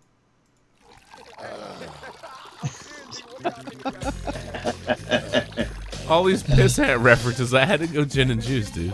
Little gin and juice, baby. Had to go gin and juice. Had to go gin and juice. Had to go gin and juice. Yeah, look, man. At the end of the day, it's a bad look, man. And we talk about plenty of stupid stuff, and we make fun of a lot of things, but realistically, whether he was just trying to be funny or what, and it is fair criticism to talk about the documentary and the Tom versus Tom, and if you want to be critical of it, I think you can be critical of that and of his play or of something that happens on field of him, blah blah blah. I think that's all fair commentary, fair criticism, but you do. Yeah, it's a dangerous line to sit there and go after a 5-year-old, because whether you have kids or not, it doesn't really matter. But that little girl has zero to do other than being Tom Brady's daughter. She didn't start, she has nothing to do with him on field. She has nothing to do with how he preps. She's not like she made the documentary, and if she's being 5, she's being 5. You know what I mean? And look, little kids can be pains in the butt. I joke around about my kids being a-holes. Sometimes I do. But you know what? They're my kids. I can be like, you know what? My kids were assholes last night. I can say that. They're my kids. You know what I mean? My kids were assholes today and pretty much for the last 12 years. Yeah, so. See, we can joke around about that. But that's a very, very that's a really personal thing. But on that platform in that environment to, make an off-the-cuff or colorful remark, it wasn't necessary. You could be critical of the Tom versus Tom thing without doing that. And that was, again, I don't want to harp but so long on it, but that was a dumbass thing to do. And so he deserves some blowback. And maybe they didn't, if they didn't, obviously if they waited to suspend the guy, clearly they didn't anticipate the blowback. But to have a relationship with Brady where he's coming on the show, to not anticipate that, yeah, you know what I mean? It is amazing to me, because to me, there's no way you can say one of our guys just called his daughter a pissant, and he's going to come on the show and be like, hey guys, how's it hanging? What's up? Let's talk football. So you gave my daughter shit, huh? I mean, you can't expect that. Oh. Right? Yeah, well, and a little background that the guy, he's kind of, right now he's kind of in the utility role, so he makes appearances on a bunch of their different shows. Yeah. He's actually on the morning show on occasion. Yeah. So the two guys that were kissing up to Brady and apologizing, and threw, like you said, threw him under the bus. Oh, they did. They were like, nope. nope. Like 3 out of the 5 days a week. They're like, here's his name, here's who it was, here's what he said. He's an asshole. Say what you want about him. Like they were like, go for it, Tom. Oh, they were full damage control at that point. They're like, no, say whatever you want. No, he was wrong. We destroyed him. It was so funny. They were just like, no, go ahead, vroom vroom, back it up, roll over, back it up, go for it. We're here to help you. You need some extra gas in that bus? We got you covered, bro. Yeah, but Brady's handled it perfectly. I mean, by going on there still to talk to them as he normally would, and just saying, hey, this is what's happening today, but this is why we're not going to go further than this, but I still fulfill my obligation of at least showing up. Yeah, and then acknowledging that he doesn't want to see the guy fired because it was incredibly idiotic, and the guy certainly could be fired. But why? What good would it do Brady to be like, oh yeah, he needs to be tossed out on his ass? I mean, so yeah. All right, well, let's go ahead and knock our picks out. Let's do that. Let's do that. Mark, I want to lead with you first, since you didn't get to make your pick last week. There's the betting angle, and then there's the fan versus fun, right? There's what you want to happen versus what you think it'll happen, right? Absolutely. But, if you're putting money on, what are you putting money on, right? And then call your shots for what the Super Bowl is going to be, bro. Eagles and Eagles. And that's being legitimate. I just think that there's the Eagles have been super impressive, more impressive than I expected on the defensive side. And they have. And that's again what I think is going to serve them great in this game. I genuinely expect a great game. I'm very hopeful for a great game because again, without any excitement or really rooting for anything. Other than like a giant sinkhole, I want to see a good game, and so, I said this about the Vikings, and it didn't come to fruition. That's, a great start was what the Vikings needed to happen last week. Yep. And they scored first, and then everything just went to shit. And same thing with Jacksonville. I mean, Jacksonville especially, I thought that they needed to get off to a hot start, get some confidence behind them, and everything was looking great there. And then that all went to shit. Mm-hmm. But I will third time's a charm, right? So Eagles get off to a great start, get some confidence behind them. Foles obviously needs to play like good Foles, like I know he can, like he's been showing up much more come these playoffs than the end of the season. So but really it's primarily about the defense. If the Patriots can score 28 plus, I mean I just don't see the Eagles outmatching that. But if they can hold them to 24, 21 and under, something like that. Mm-hmm. I give him a good chance. You see him with a halftime lead. I'm confident that defense would not implode like we saw the Falcons implode. Yeah. Falcons had an opportunity late. They just couldn't do it. No, of course, absolutely. This playoffs. Jacksonville, obviously, my fury about Jacksonville and how embarrassing it was that they let that one get away from them. They couldn't do anything offensively, and then they went to this not psychotic, but this embarrassing like playing not to lose rather than playing to win philosophy. Yep. When they got that strip, when they got the ball back, you had to go for the jugular, and they just didn't. I mean, they could have at least knocked some minutes off the clock, and they knocked off like less than a minute, and then punted the ball back. I mean, just no momentum shift. Do they really think that Brady's not going to storm back in this game? So we absolutely can't see the Eagles play like that, but I don't think they would. I think if they needed to prolong the game and put up some more points late, to put the game away, they're not going to go ultra conservative. So I will take the Eagles. Definitely taking the Eagles with points betting line, but again, because I'm bitter because NFL season wasn't good to me, especially that stupid Saints Vikings loss. Well, welcome to the Redskins land of disappointment. It's good to see you again. Yeah, absolutely. But also just because unless I just see a phenomenal betting angle, usually this late in the playoffs, I'm just gonna say enjoy the game and you can put a small bet down, wager anything major because it can go so many different ways. The Patriots could win by 50. The Giants could show up and win by 50. Who knows? Anything can happen. I like that. So somebody said in an alternate universe, it's the Browns versus the Giants in the Super Bowl, and I laughed.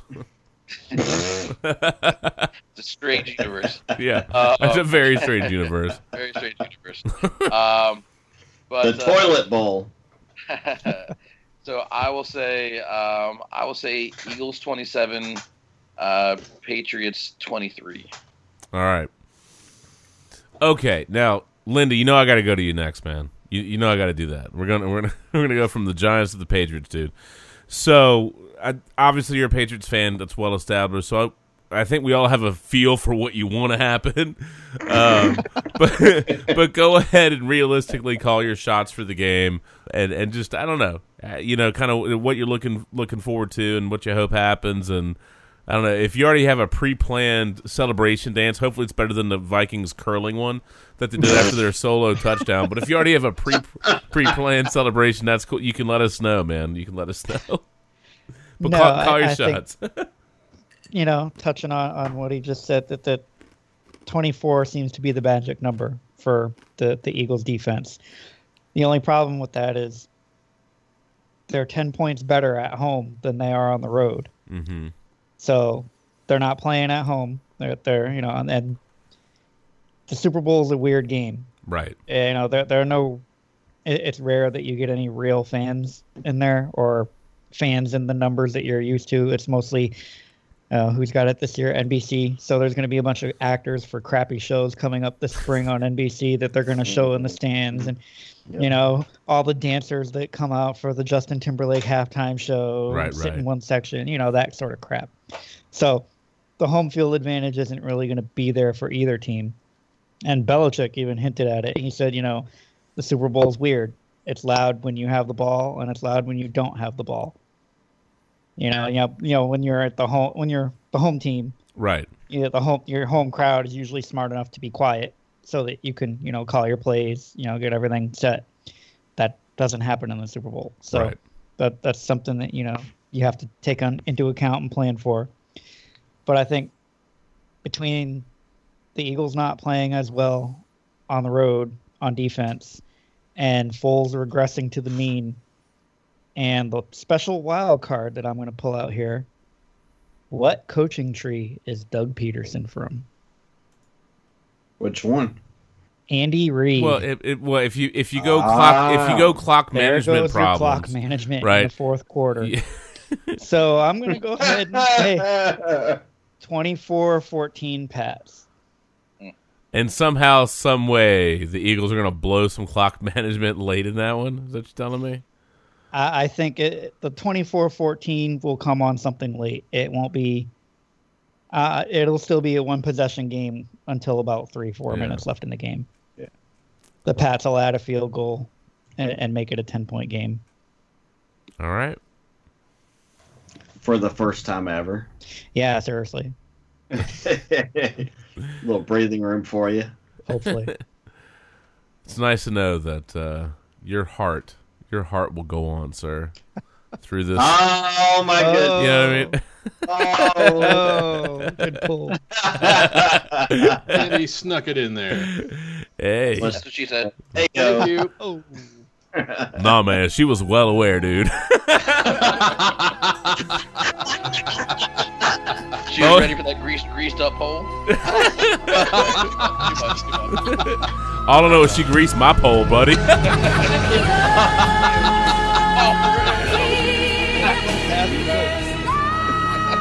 Remember, man Kegels, buddy, man Kegels.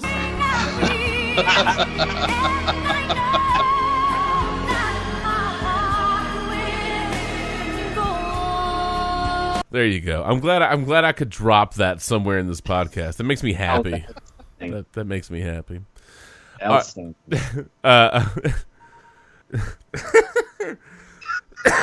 My God. Okay. All right, Shane, that's it. Mr. Colts fan, what you got for me? Call your shots, man. Call your shots. And all those years, the battles that we went against Brady and Belichick, man, it's It's hard to go against those guys, especially in this moment. They've been there 8 times, won 5 of them. The other 2, I mean, quite frankly, had there not been a couple of lucky catches, it may be 7-0 going for number 8. God, you think people are bent out of shape now? Can you imagine? Oh my Lord!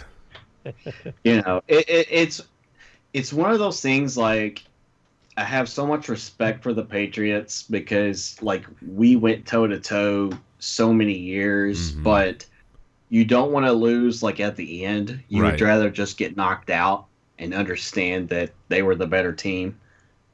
So that's kind of where I'm leaning at this point. I'm thinking I like the Eagles. The initial 5.5 points. I do like that line. I like the Eagles to cover. Right. Line. However, I'm thinking it's like 27-17. Eagles hit a late touchdown but can't get the onside kick. 27-24. Patriots win. Number 6 for Brady and Belichick. You just, for me, it's just hard to go against those guys. You just, at the end of the day, so many years of trying to go against them. At this point, why go against them? They've gone to their road to the Super Bowl this year has been Marcus Mariota, Blake Bortles, and now Nick Foles. Let's be honest. Well, fine. At Tennessee, whatever. But Jack, that defense was good, and Bortles have been playing well. But that was really about the defense. With the Jacksonville defense that Tom Coughlin influenced, not coached, but influenced defense. Right. Gave them. Okay, but I think Jacksonville is going to be more of a challenge than Philadelphia. Did you mean to flip that? So I'm going to take New England easily. Okay. Well, there are some people that would argue that Philadelphia is a better version of Jacksonville because of the defense, because of the running game, because of the offensive line. I'm just saying, I'm not necessarily advocating taking that point. But in this moment, I'm going to take Belichick and Brady.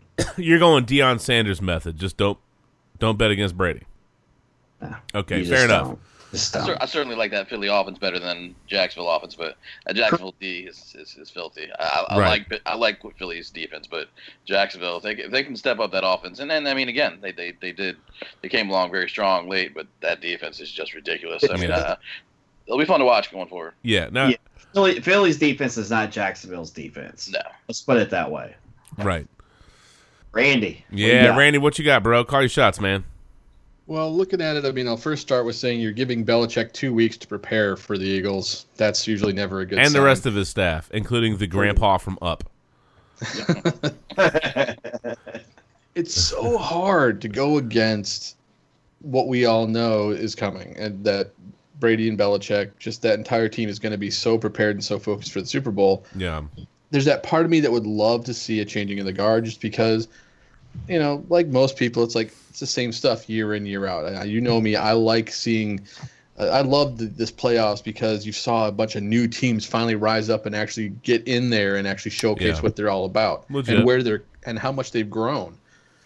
But then you get a team like the Patriots who are just so damn good, you don't have to worry about who they plug and play. It's someone new every year, always steps up because that coaching staff gets them so prepared and knows exactly how to use these players. Mm-hmm. So, I mean, as much as I don't want it to happen, I gotta go with the Patriots. I just can't go against what I know. Yeah. They're going to be the probably best prepared team on the field. Does not mean that Philadelphia won't come in and play hungry like they did against Minnesota. Yeah, no, that's legit. You know, and both the Eagles and the Patriots are teams that understand how to leverage analytics for what they're doing. You know, I mean, Belichick may not give you the sweet spot and the honey pot for explaining how they use analytics, but they sure as hell are a team that uses analytics, man. He has a great feel for the game, too. He's not pure analytics, but they understand all that. And I think Philadelphia does as well. I think they you know, I like what Peterson has done, and that team has guts, and they've got heart, too. So, No, I get where you're coming from on that, but you're gonna also fall under the just don't, if they do it, good on you, but don't bet against them. Well, and like we said, you got a team that is hungry. They want the win, but you got a team that, like in the Patriots, that expects to win. Every week in, week out, they expect to win. That's just the culture. Yep, that's legit. All right, Whitfield, are you alive? Are you awake? Are you still there? I'm pretty sure he's gone for a while. He's done. Yeah, that's okay. Matt, it's okay. We know. You're just practicing your ABCs.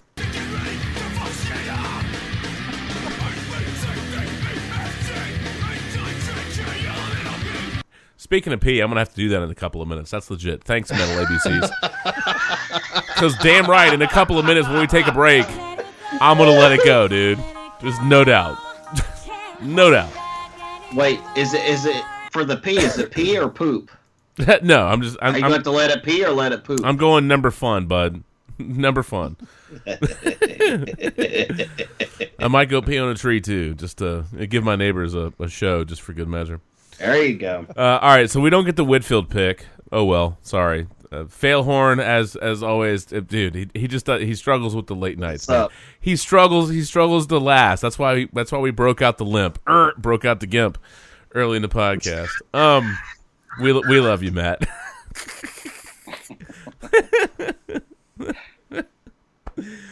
Oh, all right. So look, here's the deal, man. And I said it the other week, man. The Eagles. I'm tempted on some level to take them. I really am. And I think if good Foles shows up, they can really make a good game of this. And that's a good enough team with that run game and that defense. Even if Foles is marginal, I think they can stick in it. I think they can stay in it.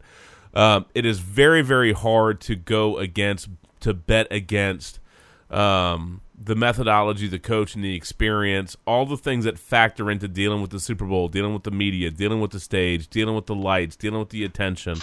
Now, granted, Philadelphia's got a couple feathers in their cap. Peterson's been through a lot. That's a guy that, he backed up Brett Favre. He's been to a couple of, Super Bowls. He knows. And then you get Chris Long. You get LeGarrette Blount. Not that I'd be looking to LeGarrette Blount to be like my mouthpiece of leadership, but I think Chris Long is probably a really good dude for the teammates to talk to and listen to. He's been through it. They know the team. They know Brady. They know that stuff, right? So, but that being said, I think I saw something. If you added all the years that people have Super Bowl experience for the Patriots, for the Eagles, it's like teeny tiny. And if you look at everybody on the Patriots, it's like this gigantic, huge list of people that have all the Super Bowl experience, man. It's nuts. It's nuts. It's just really hard to pick against them. I love Philly making it a game, and I like Philly sure as hell to cover. I just, I think the Patriots' guts, guile, determination, scheming, whatever, I gotta roll on that train, dude. You gotta prove me wrong. You know what I mean? It's not that I don't think the Eagles can do it. I think they'll keep it close. Maybe they get a couple of good breaks. They can pull this off. But you gotta prove it. Right? That's the team you got to earn it against. That's the team you got to prove it against. There's a lot of reasons for that. It's coaching, it's players, it's scheme, it's all the things that go into that. They understand analytics. They know how to do matchups. They've got a variety of weapons. They can go vertical. They can do wide. They can do this. They can do that. They're good at taking away things that your keys. Granted, Foles in the run pass off, you're going to hear RPO a ton, because that's what they've had a lot of success with, and it's hard on defenses. But, if the Patriots aren't blitzing a whole bunch of people and they're willing to run their percentages and run their coverages and they stay disciplined, I just don't think they're going to give Foles a bunch of wide open – unless somebody falls down, I don't think we're going to see Alshon Jeffrey running untouched with nobody around him for 15 yards. Not unless he's breaking a bunch of ankles. Could it happen? Yes, but if it happens, to me it happens like once. You know what I mean? So we'll see. Can Foles climb the ladder in the pocket again with people's hands all over him? Is Brady going to give away a freebie like Keenum did to the Eagles? What's the crowd going to be like? Does it not really matter? Do we have or do we have some, football horse fisticuffs out in the parking lot? Are the Eagles fans, grinding and humping the light poles for good measure? I mean, I don't know what happens in Minnesota. I'm not sure that's going to work out, right? So I feel like I can't help but to take the Patriots. At the end of the day, I joke around about the 0 Super Bowls thing. If the Eagles win, I can live with it. I think it's a good story. They overcame a lot of adversity. I like Peterson. I like some of the guys on that team. The same token, I still would love that bagel. I would love that inner Redskins fan, the big 0. I'd love to be able to keep hanging my hat on that because it makes me laugh. The neutral football fan, the observer, the podcaster, the sports brew guy says, give me a great game. I'm going to enjoy it. And I can find a reason to enjoy either team winning because I can. Okay? Because I can. But you got to prove it. And I just, you got to do it. And I appreciate the run that Foles has had. I just don't know that they're going to get the gimmies against the Patriots. And, again, you got to step on them. You got to kick them. You got to you jugular, whatever you want to say, man. You got to do it. I think the Eagles have heart. I think the Eagles have guts. I think they're well coached. I think they know analytics. They have good players, man. Fletcher Cox is a beast. And the lessons from the Giants in years past, that pressure from the front four, the Eagles should be able to generate that. Do the Patriots go up tempo? Do they mess with their rotation? The Pats can do a lot of different things in the flow of that game. Okay? They can do a ton of different things. So the chess match of this football game should be fantastic. And I would imagine once the teams settle in through the first half, the second half obviously is going to be the tail of the tape. I would expect it to be kind of close most of the way. Maybe the Eagles jump out early, possibly, sure. But the second half deal, man, that's when you really got to cut it. You got to step up. And the Patriots, no fear, dude. They have no fear, confidence, and you got to deal with what they are on the field, and you got to deal with what they are in your head. And so if the Eagles pull this off, major kudos, credit. I'll give you dap. I'll give you love. And Chris Long will have an awful tattoo of a dude probably on his butt. I think it's the linebackers coach. Lost a bet. By the way, Chris, man, as awesome of you to donate your game checks to charity like all year. Yes. It's a bad idea to make a bet about getting a tattoo of a dude's face somewhere on your body. That's a bad. I also made a really dumb bet with my linebacker coach that I would get a portrait of his face if we won the Super Bowl. Ken Flagel. So look him up on Google. That's, hopefully I'll have a Ken Flagel tattoo. Yeah, look him up on Google and imagine having that guy's face tattooed somewhere in your body. Bad idea. Anyway, long and the short, because, I like to go long. Woo! I'm just kidding. Hey-yo. Look, I got to take the Patriots, but I respect the Eagles. I think they're capable. If they play the right game, they're going to be in it. They're going to have a chance. But I think it's going to have to be Giants-esque, which is low scoring, make it hard, make it tight, and get a look. Hey, yo. Make it hard, make it a tight game, and get something that bounces your way and breaks your way. And if by the grace of the football gods, if the Eagles have a lead on them late, you better sure as hell understand how to finish that damn game, and that's going to be physical and run the hell out that damn ball. Because if you leave TB12, Tom versus time, if you leave them squat amount of time, dude, you're probably going to pay for it. And I also really like the Eagles kicker. That dude's got some major stones. I mean, what did he boot? A 61-yard field goal? Yep. So if it's low scoring and it's a bunch of field goal stuff, man, I like that. I like their kicker, dude. I like this game. I think this has the potential to be a great, great, great Super Bowl. I really do. But I gotta take the Pats, man. Take the Pats. Anyway, I think we've covered everybody, right? Other than Whitfield. Yes. I'm gonna say that I almost think Whitfield might take the Eagles. Honestly, let's do a quick vote. Who would Whitfield pick? The Eagles. You think he'd take the Eagles? The Packers? He'd just make it up and say the Packers. He'd take Brett Favre. Who are you kidding? No, Aaron Rodgers. I mean, Andy Reid coached under the Packers, which means he would take the Packers. Whitfield. I want you. What's the over/under on the game? Okay, cool. Are you taking the Patriots or the Eagles? Really? What do you? All right, I tell you. Can you tell me that in just English? English. We'll probably sit around and cook some soups and eat bread and desserts and just get all fat and sassy. Fat and sassy, Whitfield. Wow. All right. Okay. Well, thanks for that in-depth. Thanks for that in-depth analysis. Shut the fuck up! Yeah. Great. I don't remember asking you a goddamn thing. Jesus, man. English, motherfucker, do you speak it? Apparently not. So clearly, Whitfield needs Nick Foles to go big and go Nick Foles reading Rainbow just for good measure. Yeah, thanks. There it is. No, we love you, dude. Go get some rest. Anyway, okay. Whew. There it is. Oh my God, I'm gonna pee my pants. I might pee my pants as well. I'm glad. On the slick ropes. We'll probably sit around and cook some soups and eat bread and desserts and just get all fat and sassy. I'm gonna get fat. We're gonna get fat and sassy. Stop procrastinating, fool. That's right. What? You idiot. Yeah. Anyway. You lack discipline. Yeah, they lack something. In my opinion, that sucked. Hell yeah. You know what? Getting all fat and sassy does not suck. Well, maybe not. Eat a lot of good food and drink a lot of good beer. Hell yeah. All right, man. Well, let's take a quick pee break. We'll get Linde out of here, and then we can just wrap up with some thoughts on the Alex Smith trade and then just shut it down. We're pretty good. It's 12:50. Late for him, not that late for me. Anyway, Linde, any final thoughts before we get you out of here, man? One last stat I forgot earlier. Yeah.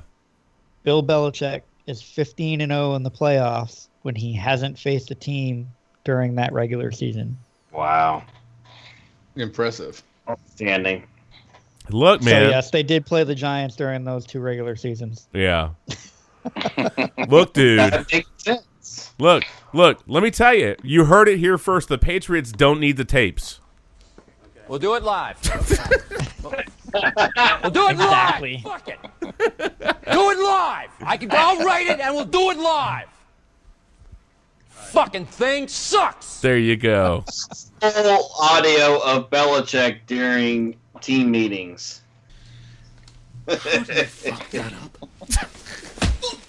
How do you fuck that up? Yes. I think that's accurate. As well. Anyway, thanks for carving out some time to hang out with us tonight. We as always, it's the Sports Brew Take the Over. God bless them. Look, an hour to 80 minutes, and here we are like $1:40 in. But anyway, that's what happens, dude. It's what every single time we're like, no, we'll be efficient. We'll get in and out. I mean, it's great. And then next thing you know, we're drinking and laughing and acting stupid, and then it's like 3 o'clock in the morning or something dumb. But we won't have that problem tonight because all we have left is Alex Smith. Which will be there until 5 in the morning. Yeah, no. It's okay. But no, seriously, I for real need a bathroom break, man. It's no joke, man. Like, swole, bro. I'm swole. You know what I'm saying? Hey. No, it was great to catch up, man. Enjoy the game this weekend. I hope your heart's okay and that you don't need a pacemaker by the time we get through this thing. I'll have to send a screenshot of my watch. Yes. Heart rate. Yeah, that's right. The heart rate monitor.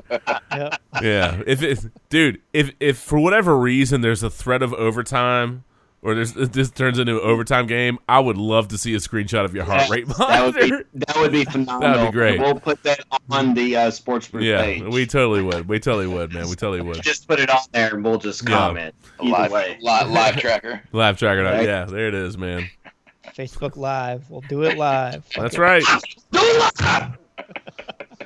Hell yes. I like it. All right, as always, friends, you can find us on Podbean, our home feed.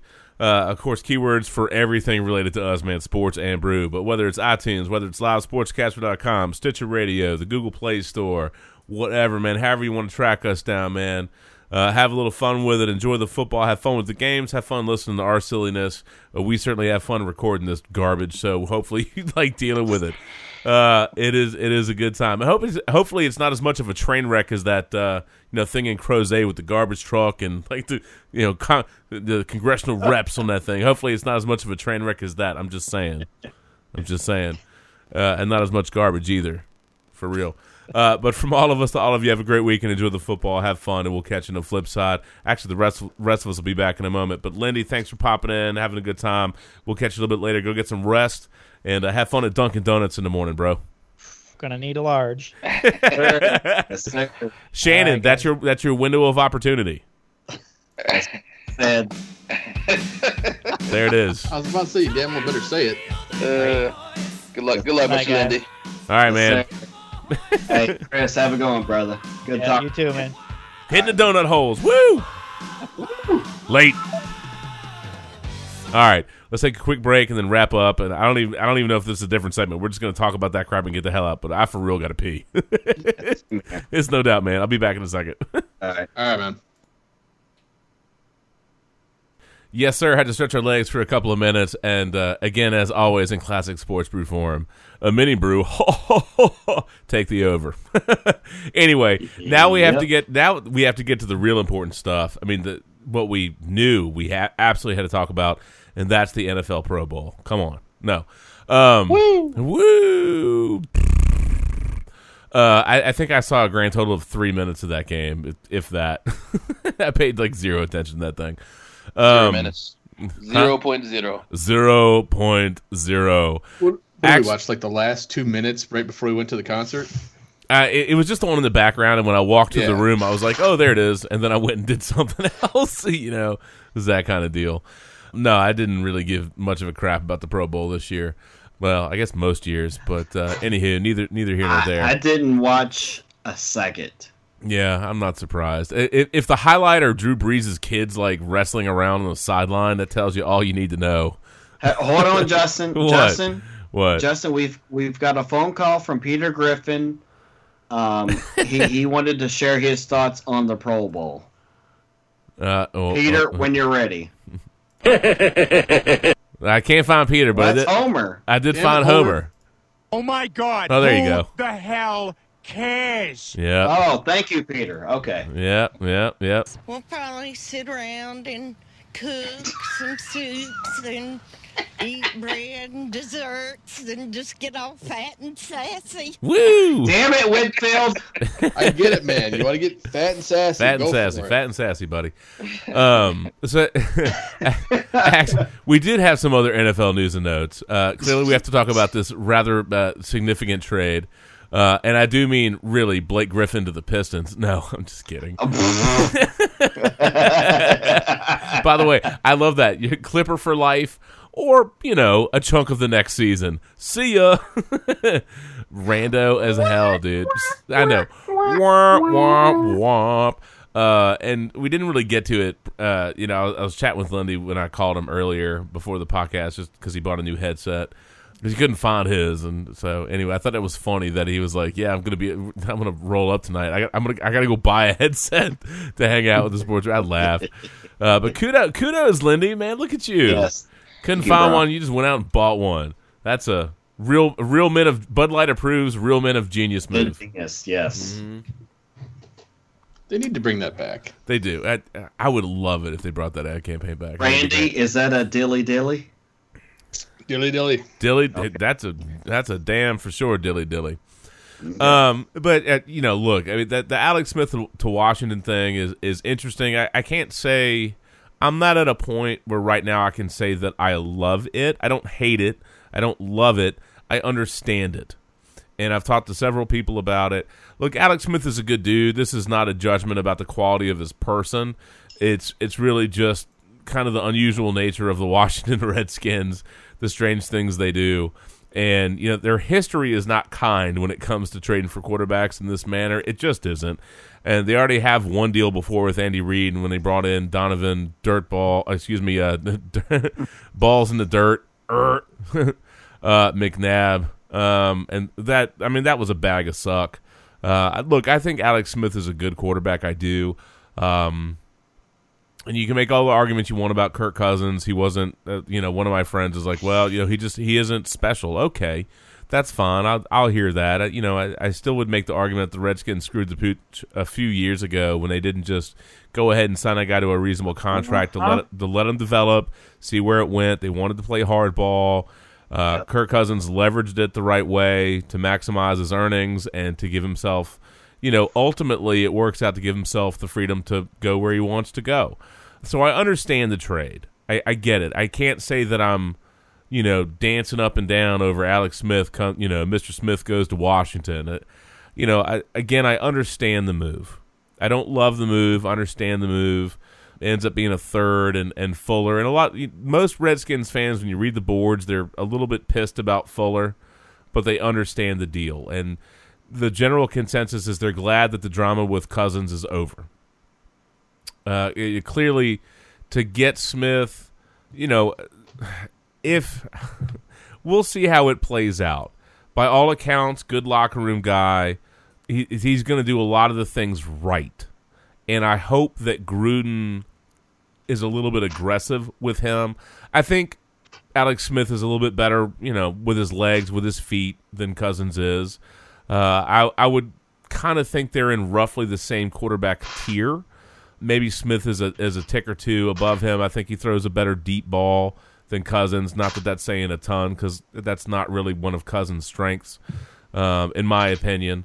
And I like Cousins the person. This isn't a matter of wishing ill will upon him, but he's generally sucked against the Giants, which is a bad look in D.C. I mean, not for Mark. Mark, you love that fact. But historically, he hasn't played well against the Giants. Historically, he hasn't played well in big games. And, this year's a little bit tough because the Redskins got really hurt and really beat up. And once they lost Chris Thompson and Jordan Reed was hurt like he always is, the team kind of fell apart. And they beat some good teams early. They played a lot of teams tough, and then it just really got away from them. I don't think it's fair to lay it all on Cousins, but to me, whatever he said, to me it was clear he wanted to test full free agency and make his own choice about where he wanted to go. And when you go back and we laughed about the whole thing with Bruce Allen, the press conference where he couldn't get, Kurt, he couldn't get the name right.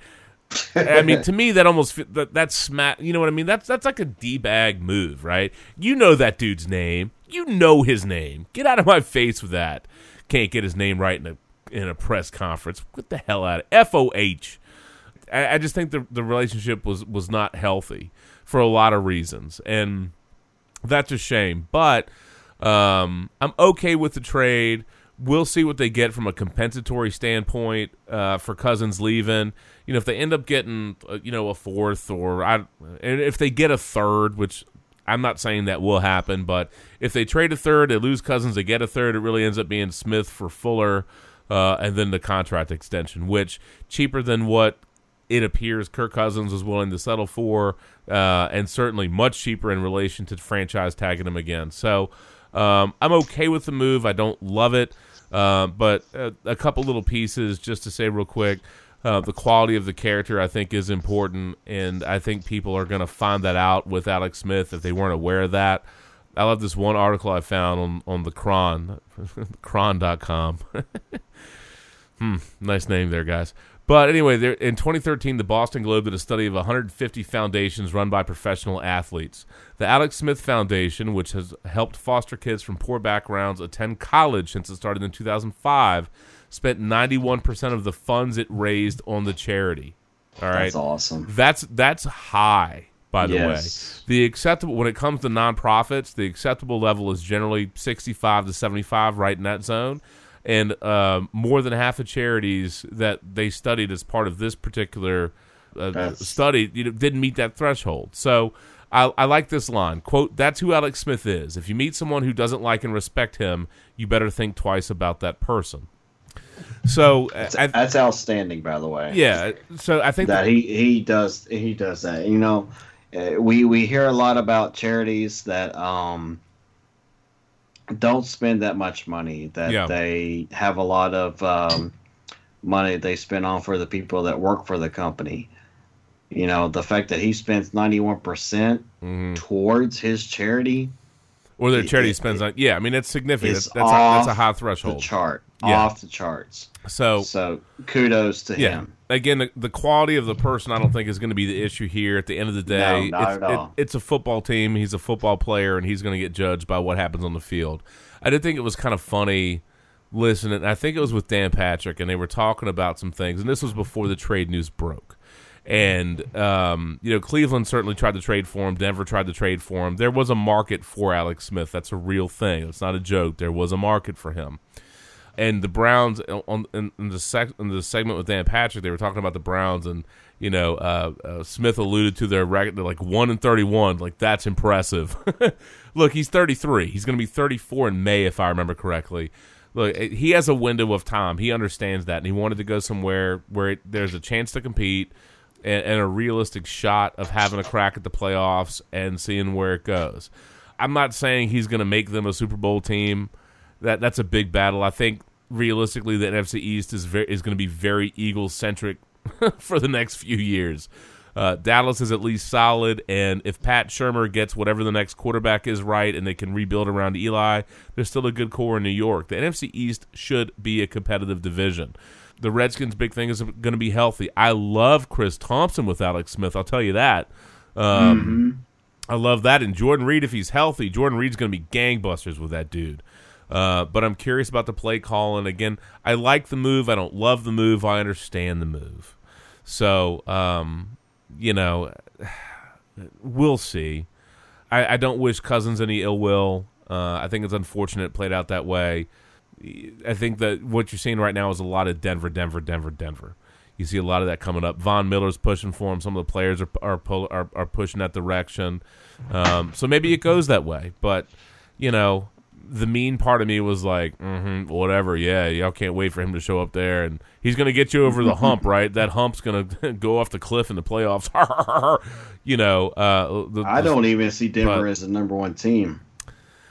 Well, who do you see as the number one team? I've got a tie. Oh. Minnesota and Jacksonville. Minnesota would be interesting. None of their quarterbacks are under contract. Yeah. And if they were to bring Kirk Cousins in, who, by the way, has burned them over the last couple of years, that I've seen some Minnesota people write that, like, hey, look, Kirk's actually gotten us pretty good the last couple of times. Yeah. And Jacksonville, just simply because Blake Bortles is undergoing surgery, you never know, and he's the top quarterback on the market. Yeah, with that running game and the defense. True. I think the Jaguars have a little bit of a pickle though with Bortles' contract. I think it's like the date that the Redskins can make the trade for Alex Smith official, and that Kirk Cousins will be a free agent. I think that's also the date that Bortles has the option in his contract that becomes guaranteed. Yeah, but it's because of the injury, I think it is guaranteed he is their quarterback. Mm-hmm. But I also think that they have enough salary cap room. Now, Cleveland is interesting because I think Cleveland will say, we're going to give you a 5-year, $125 million contract. Well, if he just wants money, and he already kind of expressed, there was some dialogue. He had some commentary about Cleveland, but I don't know, man. I think Cleveland will offer $25 a year for him, simply because they're 104 under the cap right now, if I'm not mistaken. I know it was over $100 million. So I'm saying they will at least offer him $25 million a year. Yeah, to be their quarterback. So it'll be, does he want to go to a contender where he can win, or does he want to go where he can be paid? Yeah, no, I think that's fair. Real quick for me, I just got a message about the dog, so I got to go deal with the dog. Mark, I know you got to get out of here in a second, so do me a favor. You guys go ahead and run with this for a minute. Mark, what's your insider reaction or whatever to Alex Smith? Randy, I've got some specific questions for you as a 49ers fan that obviously you had some historical reference with Alex Smith in San Francisco. But Mark, go ahead and run with it. Just your reaction, your thoughts, and I should be back shortly. I just got to take her out, but just run with it. You guys run with it for a couple of minutes. I'll be back as soon as I can, okay? All right. See you, Captain. You have a good one. Yeah, you too, man. All right, go ahead and roll, Mark. All right, so my thoughts are pretty simplistic. I would say that On the Cousins front, I definitely expected that this was going to happen. I just, or I just felt like he's definitely turned into the stereotype that I'm sure he would have rather avoiding last season, which was, he shows up in big games when they really need him. He could show up, and then his numbers. If you didn't know, you didn't watch game week in week out, you didn't study the win losses. Numbers look great. He throws for a lot of yards, puts up a lot of touchdowns. But then he also throws a lot of interceptions and just so much failure in the games, that should be very winnable. So the Cousins front didn't surprise me so much. I had no idea that the Redskins would be, in the contention for Smith. And so that, I first saw somebody share that, I was like, no, I just didn't really see it. Now, I mean, I'm not, trying to go overboard and act like they just got, Aaron Rodgers or Tom Brady or something like that. But, I'm a pretty huge, Alex Smith fan. I'm definitely a big believer in him. I think he did a phenomenal job of, shutting people down with the whole, game manager stereotype. Sure as hell last season. I mean, they obviously got, knocked out of the playoffs in a pretty embarrassing fashion, but it wasn't his fault. I mean, it just wasn't. They did turn into a completely different team without Kelsey, but the defense didn't do him any favors, and I mean they couldn't do anything in the second half, on either side of the ball. But he had a phenomenal season. So is that going to translate to success in Washington? Yeah, you never know. But I think the simple-minded folk out there that are looking at numbers are just like, well, wait, Cousins and Smith have on par numbers.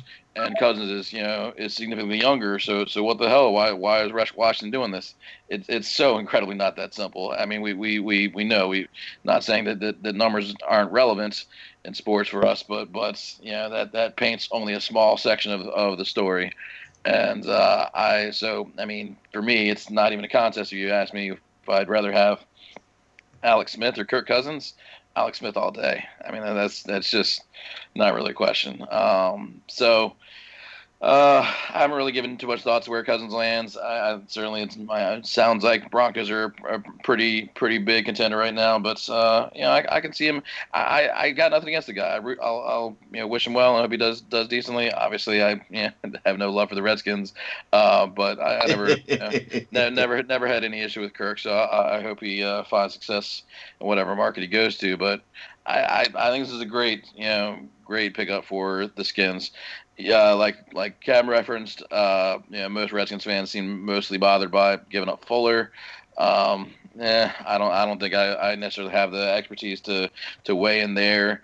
But if you knew that Cousins was going to be a massive spend if you're going to keep him, I just think there's no way to justify it. So you're not going to get Smith for nothing. So my feeling is that it's still a quality move. And I made one of the great points that I think Thompson's value goes way up with the addition of Smith. So. Oh yeah. Well, and now I will say this. Gosh, had the Redskins made the move a couple of years ago where they just said, "Hey, Kirk, you're our guy," I think they could have got him for $18-19 million for 5 years and called it a day. The fact that they waited this long made this move necessary because they knew they were not going to get Kirk Cousins after this year. Right. No chance. Especially with Cleveland having over $100 million under the cap. Knowing that Cleveland could offer $25, $26, $27 million a year. Yeah. So after the Niners got Garoppolo, obviously they were out of the running for him too. Absolutely. Yeah. And that's the thing. Like at that point in time, like you're like, oh snap, like the top two quarterbacks in this free agency are going to be Alex Smith and our guy Kirk Cousins, and we have screwed this guy for 2 years now. So let's go get Alex Smith.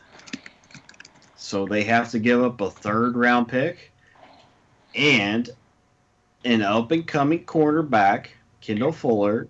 Yes, he had a season-ending injury.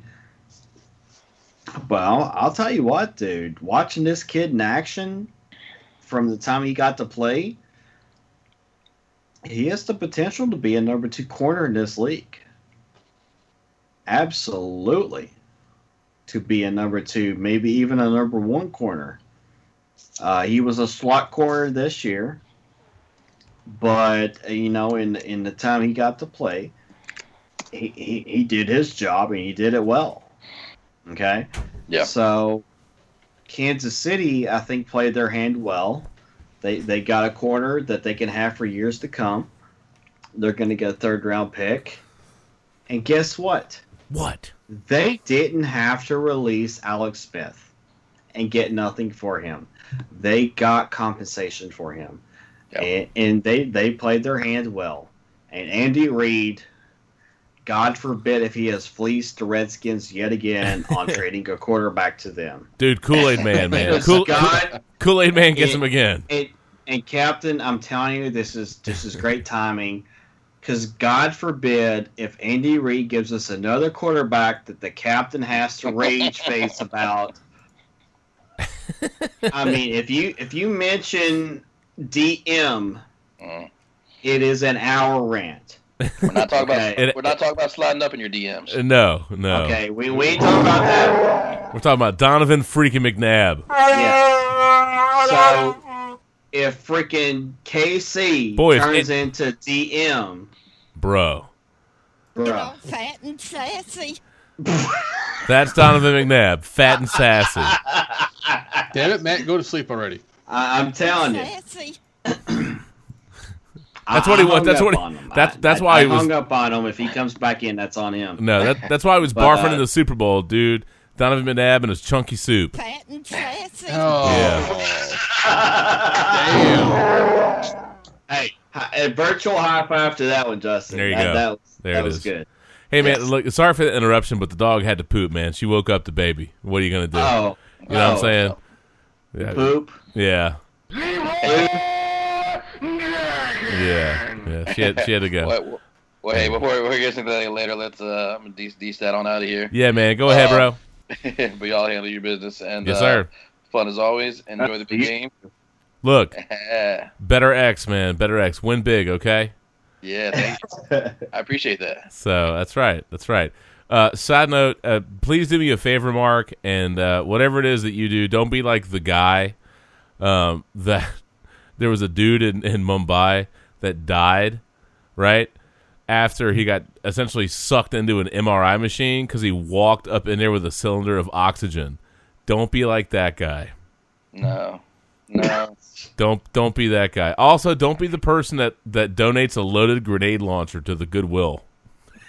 Oh, wow. Amazingly, and as a shock, well, not a shock to anybody, it happened in Florida. No. If you gave me two guesses, I would have said Florida, and if you had said no, I would have said Arizona. So, you know. Yeah. It's something about the extreme heat. Oh, that's about right. Yeah. That's about right. Darwinism at its finest. I just want to know. I don't know if you saw the video. Obviously, the Tide Pod challenge was a bit of a joke. Well, some serious one part joke, one part. You can't be that stupid, can you? There was a dude that tried to vape a Tide Pod. What? That was a real thing, man. What? This dude went full idiot. Full idiot, or if you want to go full retard, you can drop that one too. You never go full Whitfield. Come on, don't go full Whitfield, man.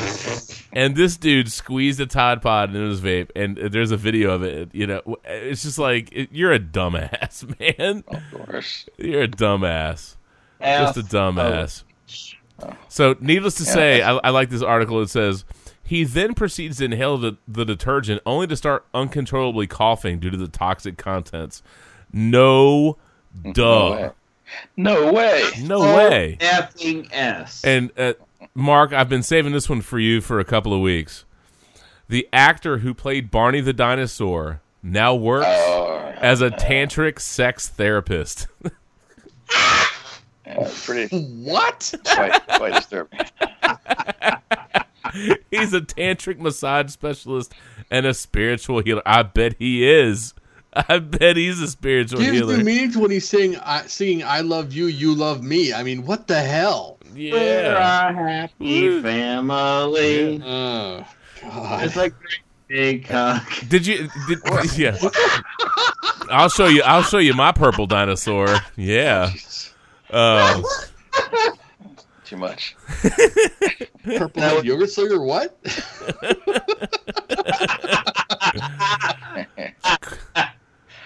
I had to listen to that shit for years, man. Justin, I don't know if you're being tortured by that or not. No. I had to listen to that shit for years. No Caliu and no Barney. No. You're lucky, man. No, none of that crap. We're blazing the monster machines, a little bit of Transformers Rescue Bots, Umizoomi. We had our Paw Patrol phase. No Barney. No, and no Caillou. None of that bald-headed asshole kid. None of that. Speaking of blazing, I think if anybody if anybody in the Sports Nation got one of those flamethrowers, I hope they'll donate it to us. Elon Musk flamethrowers, and that's supposed to be. There was a tweet. I don't remember if you played Borderlands or not. Randy, I know you did, and I was a big Borderlands guy. And there was this. Maybe it's just half kid and half and whatever. But there was this Twitter back and forth about actually having that flamethrower in the next Borderlands game, which I think would be an absolute hoot. Nice. Mm-hmm. But yeah, no, it's all good. Anyway, I know you got to get out, so if you got to roll, just go ahead and roll, and we'll just wrap up with some BS and then get out of here in a couple minutes anyway. So, all right, folks, Mark, enjoy the game. Yes, sir. Good to see you as always, and I hope you feel extra dirty pulling for the Eagles. I am. I sure do. There will be drinks. Many. many drinks. It's all good, brother, man. We'll catch up a little bit later, okay? Absolutely. All right, sounds good, man. Go get some rest, bro. Peace. All right, late. See ya. So, vaping a Tide Pod. So dumb. So dumb.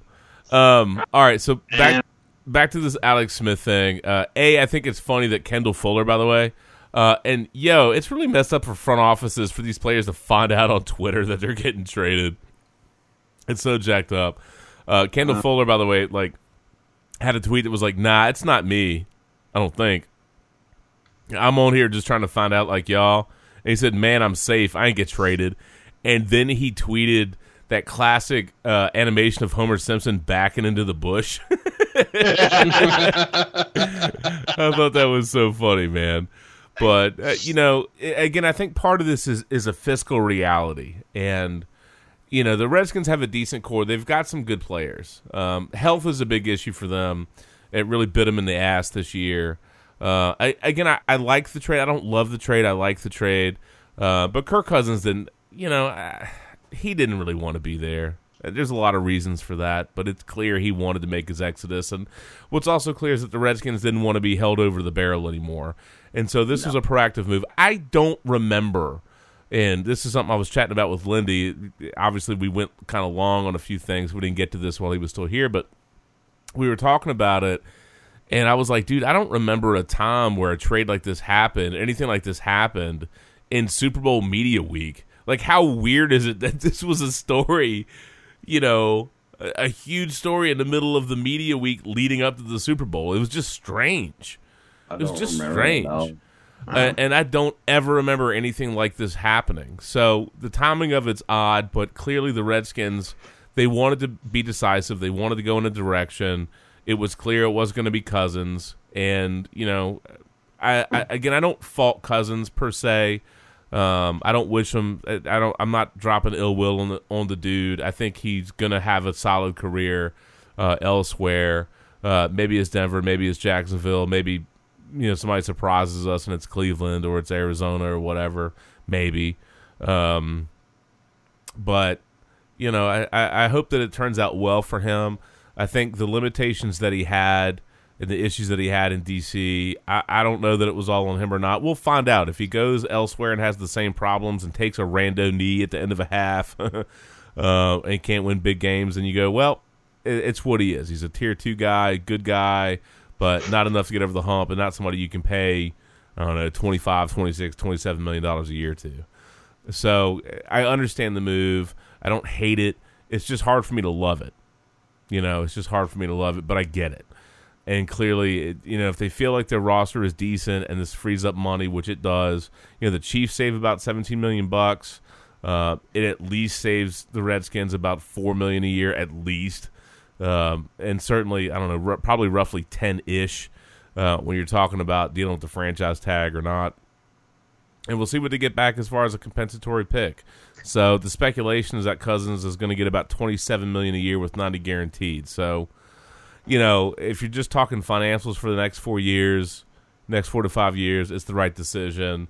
And again, you're not going. There's a lot of people that will talk very, very, very highly about Alex Smith. You're not going to hear ugly out of. You know what I mean? You're not going to hear ugly about the dude. If you want to follow him on a football field, that's a different issue. So we'll kind of see how it plays out. But that does actually bleed in kind of nicely because Randy, 49ers fan. So, you lived with Alex Smith for a big chunk of time. Mm-hmm. And, for him, he just got caught kind of in this whirlwind of Colin Kaepernick. He got, if I remember correctly, it was a concussion. Kaepernick comes in, lights the league on fire for a brief period of time, and so they went with Kaepernick. And I understand why the 49ers did it. It's just funny to me to think that the Redskins traded for a guy that over the past, 3 teams has been the dude they're just trying to replace. You know what I mean?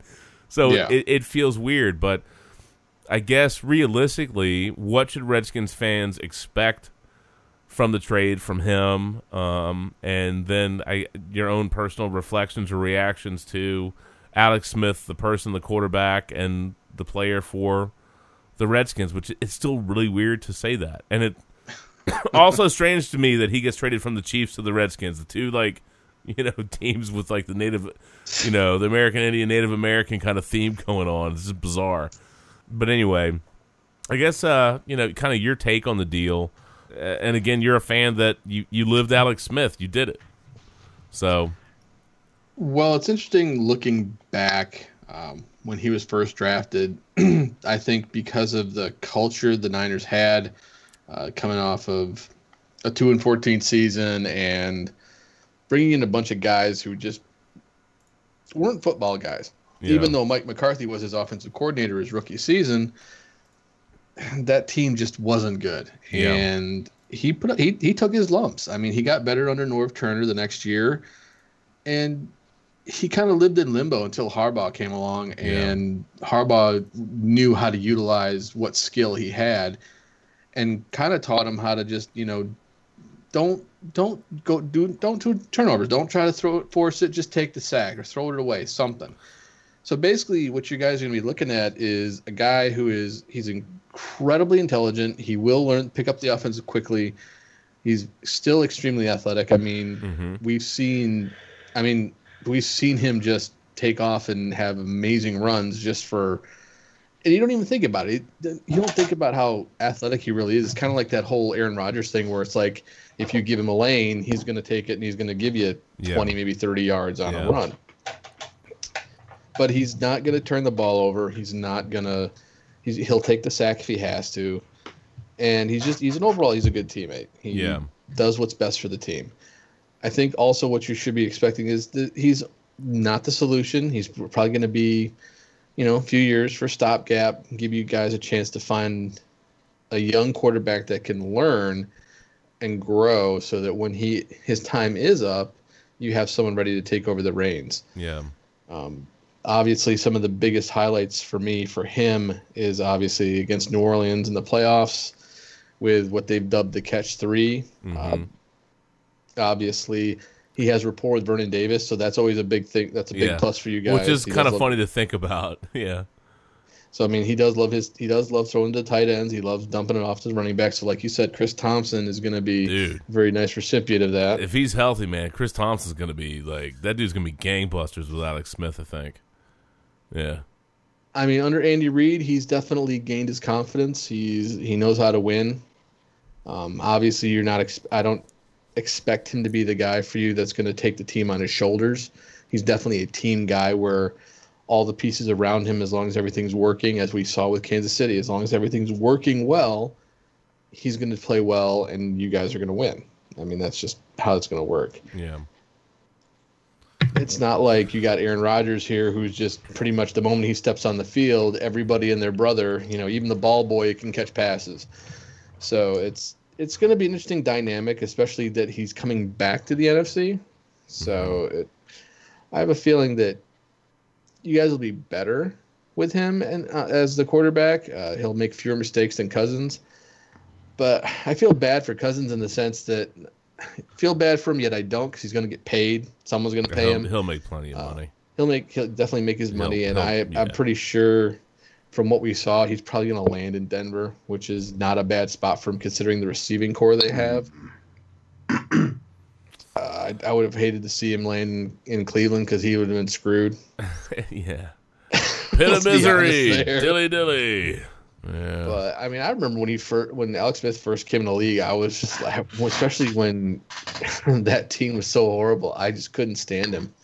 I was like, we got to get rid of this guy. We got to get a real quarterback. And at the time, I didn't really think about the fact that the coaching played a big part in it.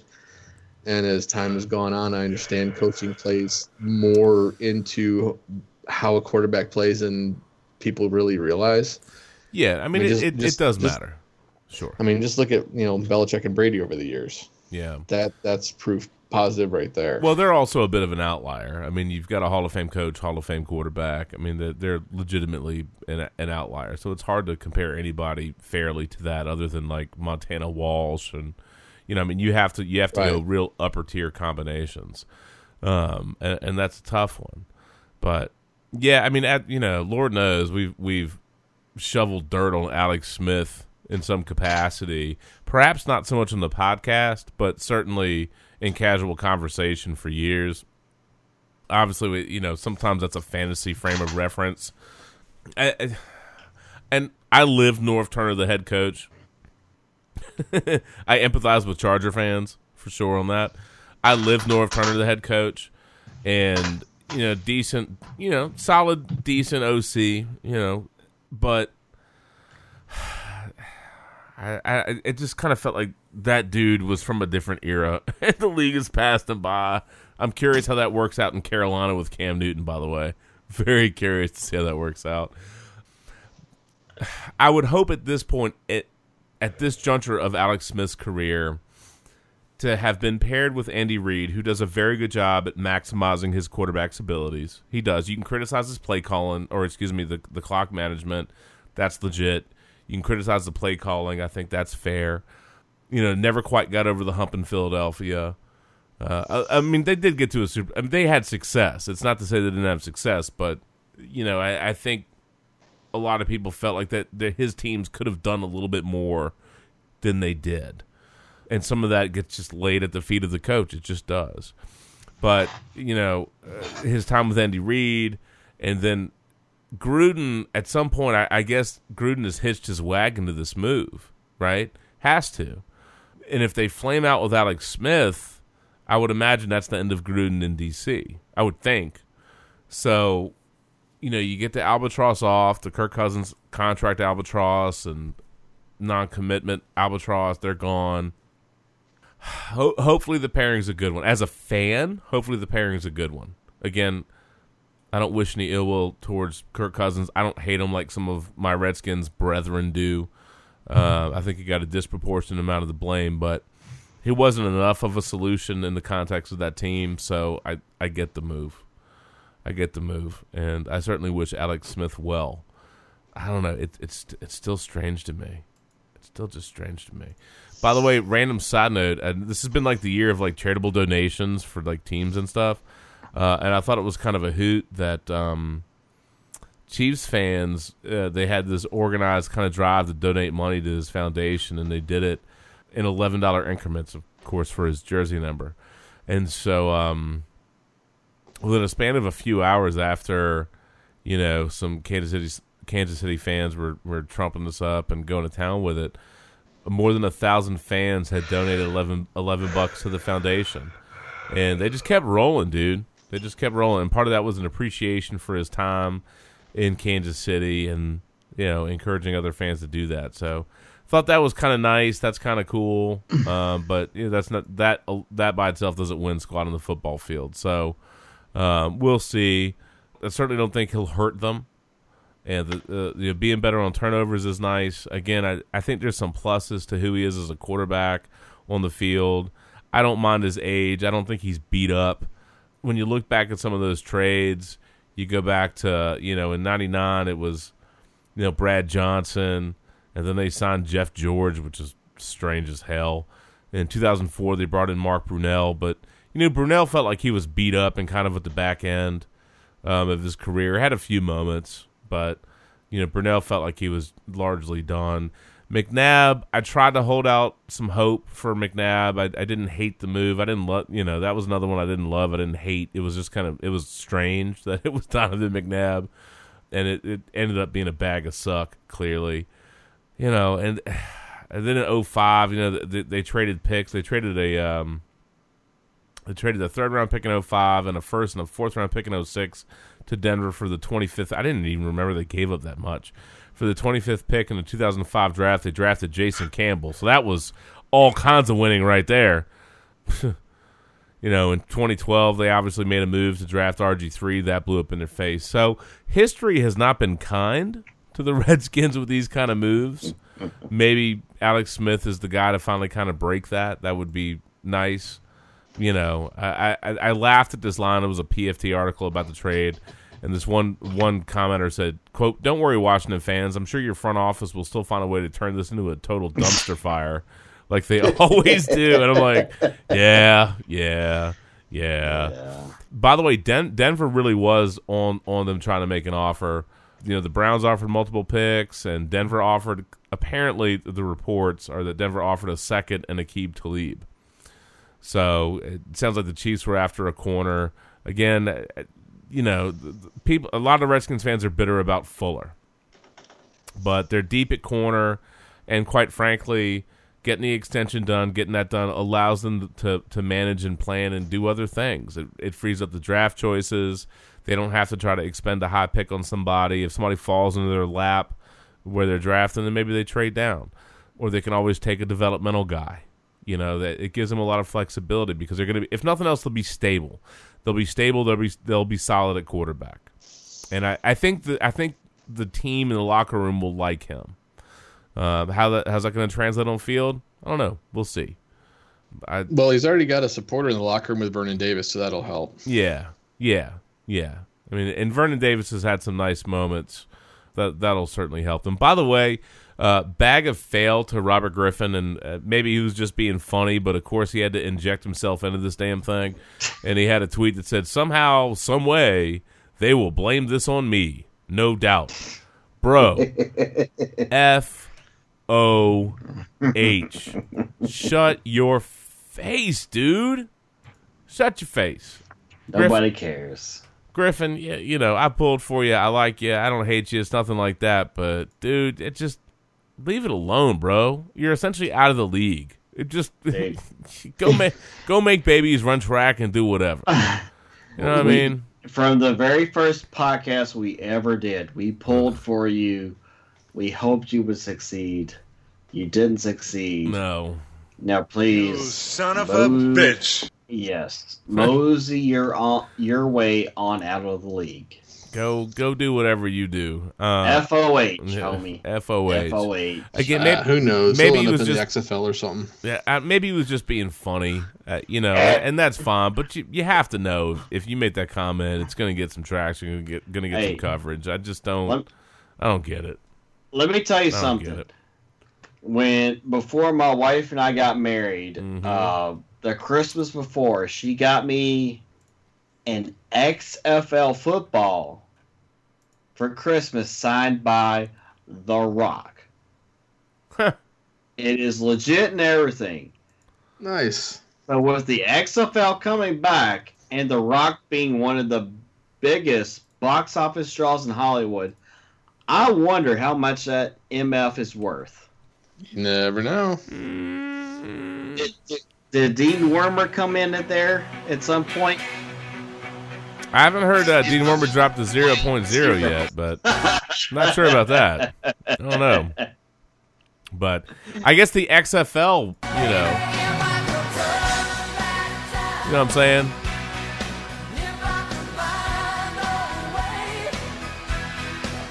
Hey, man.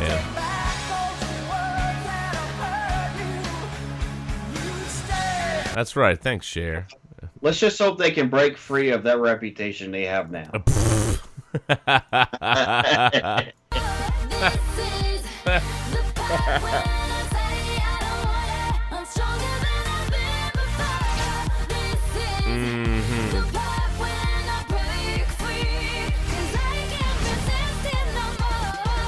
That's right. That's right. That's right. Hey, man, look, Shannon, just remember, as they look to revise the catch rule, that was a bang bang play, brother. Hey.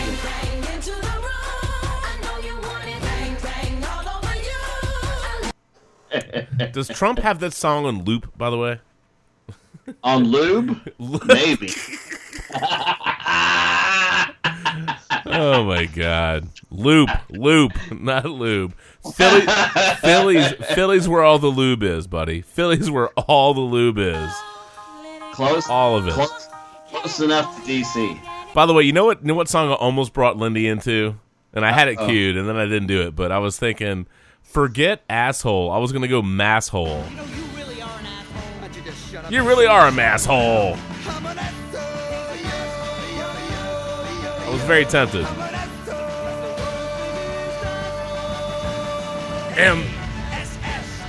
But I couldn't quite work out the timing of dropping the M-A-S-S, so I was like, I can't do it. But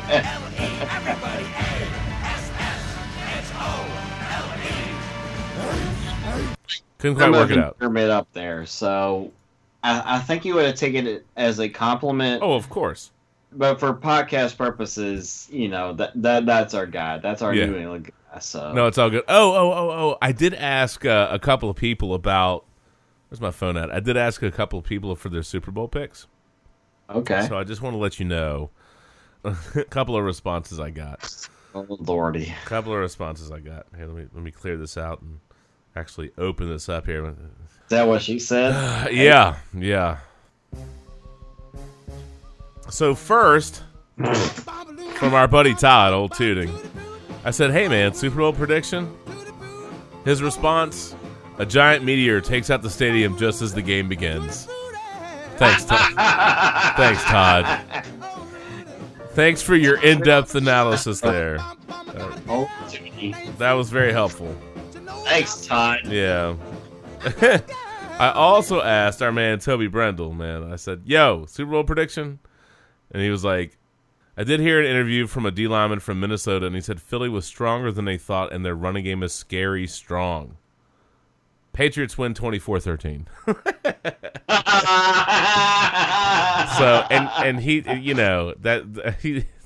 he was, there's some Minnesota Vikings fan, salt, I think, on that one, but. Yeah, little extra salt. Yeah, so I figured somebody would drop the asteroid or the meteor blast. Figured somebody would, but as far as the Super Bowl prediction, bro, Hall Notes, man, I can't go for that. You got to give me something other than the asteroid. Come on, Todd. Yeah, come on, man. Yeah, but anywho, one other random thing that I thought was very funny, and I meant to bring this up when Mark and Linde were on board with us tonight, but that's okay. It happens. Sorry, y'all.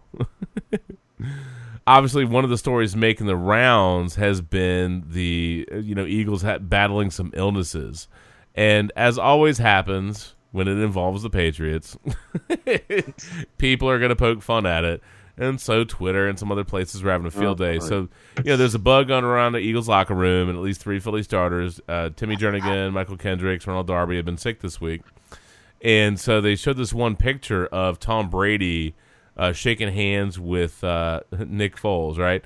And so Tom Brady has the glove on, and this one person was like, suddenly Tom Brady wearing the glove on media night makes so much more sense. Good old Patriots, always game planning.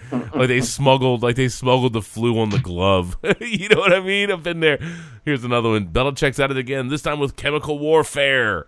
Somebody else said, #Flugate. I laughed. Thought it was so funny, man. And then there's just a picture of like that classic picture meme with Belichick just drinking some OJ or whatever. So couldn't help but laugh at that. But we'll kind of see. Again, it's one of these things. If I'm sure there will be a Twitter meltdown if the Patriots win, and there's a call that is debatable. Either way, it's going to be a meltdown. It's going to be a meltdown, dude. It's going to be an absolute meltdown. Von Miller predicts that the Patriots are going to win.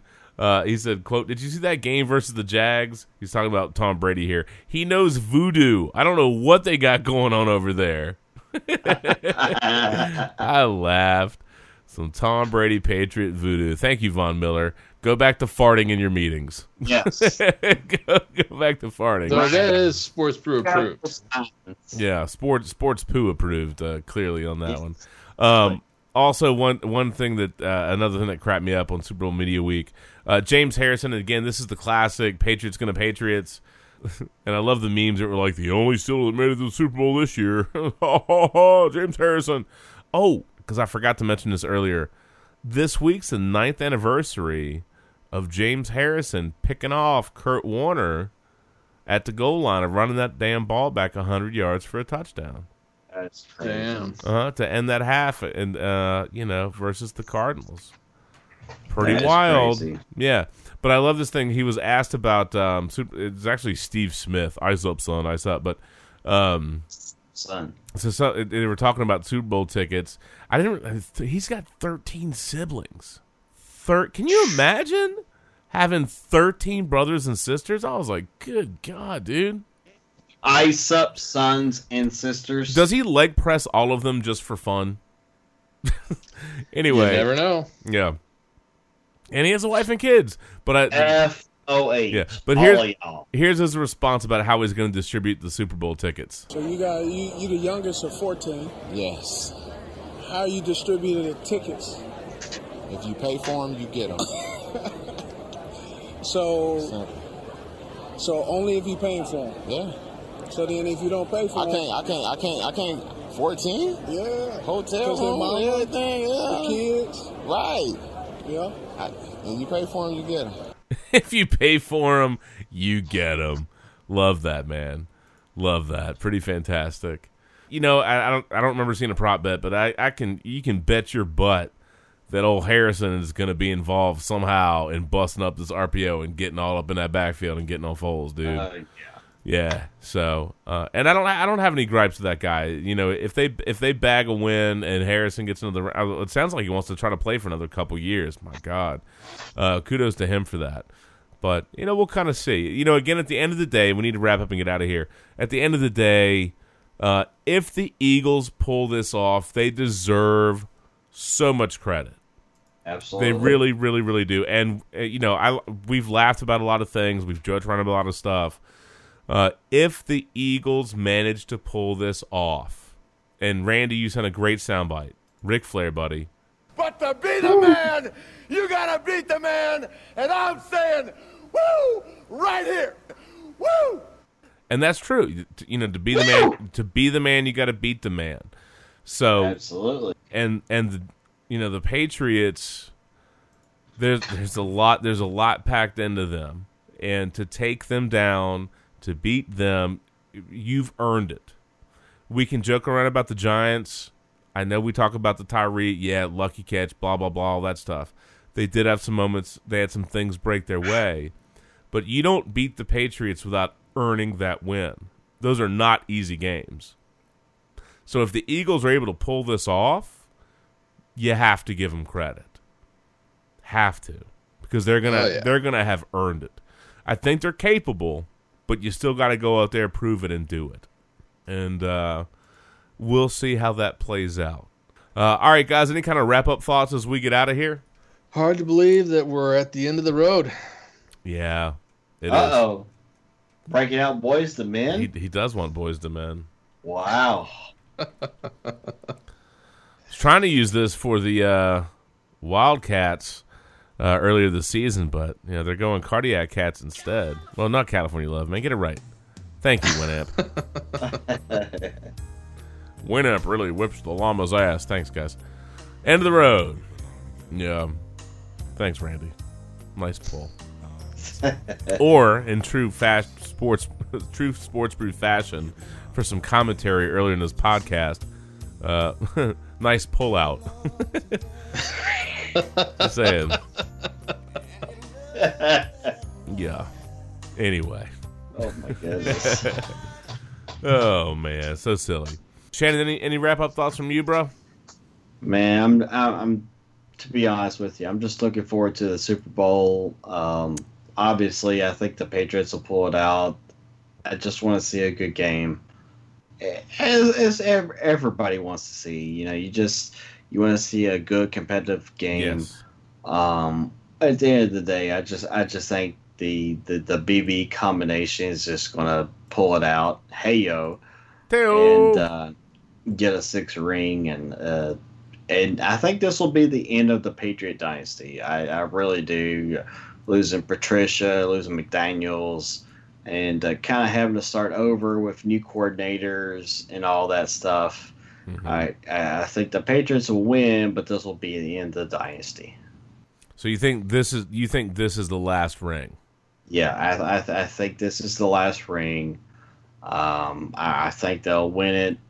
You know, they'll be up late in the fourth. Eagles will probably get a late score to cover the spread.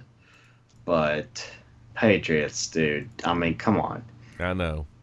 So many years. I think Brady does it one more time with Patricia as the defensive coordinator, with McDaniels as the offensive coordinator. Mm-hmm. They bring it in. They bring it home. You know, Patricia goes to Detroit, McDaniels to Indy, and that's it. I think that's the dynasty, and then next year we start anew. You think this is essentially the walk-off? Yes. This is the walk-off for Brady and Belichick. Yes.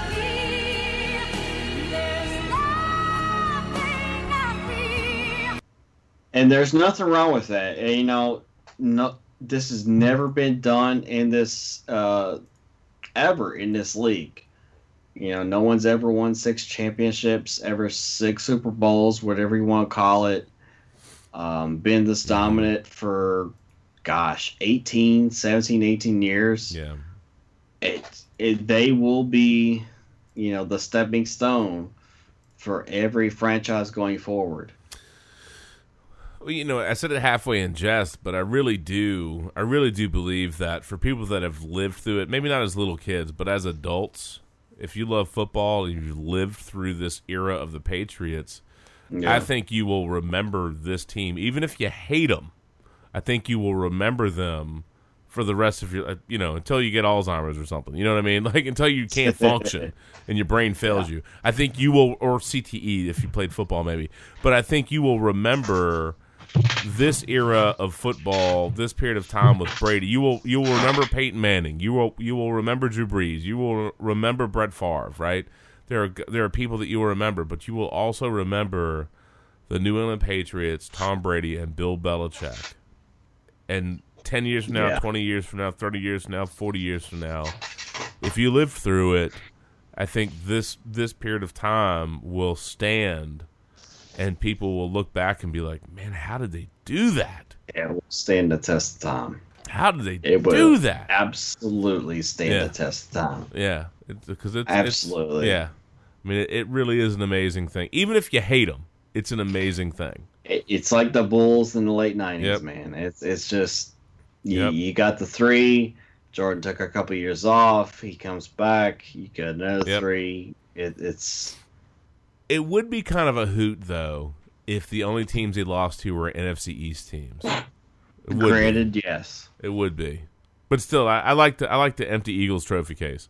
Yes. Well, yes, and that's where I was getting at earlier with my prop bet is. Would the Sports Brew want an empty Eagles trophy case? Yes. Or Brady to get number 6? And empty look, Eagles. I'm on the Brady 6 case because, listen, I was a Peyton guy for so many years. Brady has already passed them. You might as well just crush the door at this point. Get all fat and sassy. Get all fat and sassy with the 6 ring. Sassy. There you go. We're a little bread and dessert. Just get all fat and sassy. Yep. There it is. Call it a day. Call it a day. Cool. All right, gentlemen. Well, let's do it live. Do it live. Yeah. Do it live. That's right. I can't do it. We'll do it live. Okay. We'll do it live. Fuck it. Do it live. I'll write it and we'll do it live. Fucking thing sucks. Shut the fuck up! That's right. You tell him, Sam. That's right. That's right. Whoa, that builds awake. Stop it! Who is your daddy and what does he do? You son of a bitch. Oh man. We'll see. I really do like the setup. I think it has the potential to be a great game. And for betting fun, I would totally take the Eagles to cover. But I just, you got to prove it, man. It's the Deion Sanders test, right? Don't bet against Brady. And I get it. I understand the people that hate him. I get that, and I understand the people that hate the Eagles and/or the Eagles fans. I really get that. But we'll see how it goes. No asteroids, no meteors, none of that stuff, man. Stop trying to blow up chunks of the earth. Get out of here with that mess. But look, man, let's go ahead and get on out of here and shut this bad boy down. We are the Sports Brew. Again, keywords as always, sports and brew. You can find us on iTunes, livesportscaster.com, Stitcher Radio, the Google Play Store, of course, our home feed on Podbean. Look, Sports Brew, throwing about anything else. Arnold, Sam, you idiot, Chewbacca, you'll probably Failhorn, you'll probably find us. Sports plus Brew plus Fat and Sassy, you'll probably find us. Just for good measure. But enjoy the Super Bowl, have fun, enjoy the Super Bowl. I hope it's a great game, and I hope we get to revisit this and really enjoy the send-off of the NFL season. However it turns out, if the Eagles win, man, kudos, well earned, and if the Patriots get another one done, dude, it's just a goat party. It's just a goat party. Pretty much, yeah. That and Chris Long will have a really bad tattoo somewhere on his body. somewhere.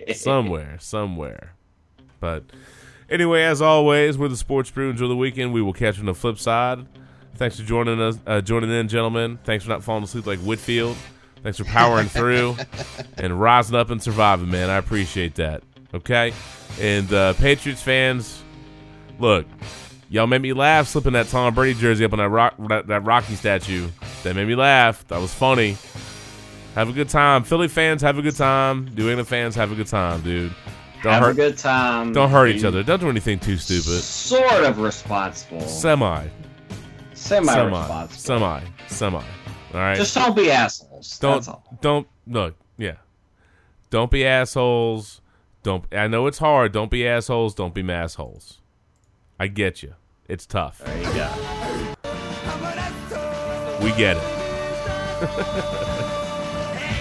A-S-S-H-O-L-E. Everybody, A-S-S-H-O-L-E. There it is. All right. Gentlemen, go get some rest. Let's shut this down, and we'll catch you on the flip side, man. We're the Sports Brew. Thanks as always, and peace out, y'all. Late. Cheers and beers. Mark, next time hurry up and poop, would you? Jeez.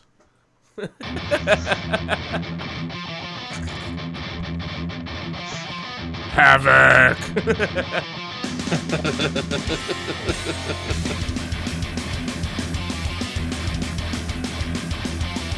Woo!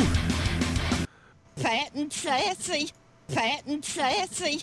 Thank you, D-Stat.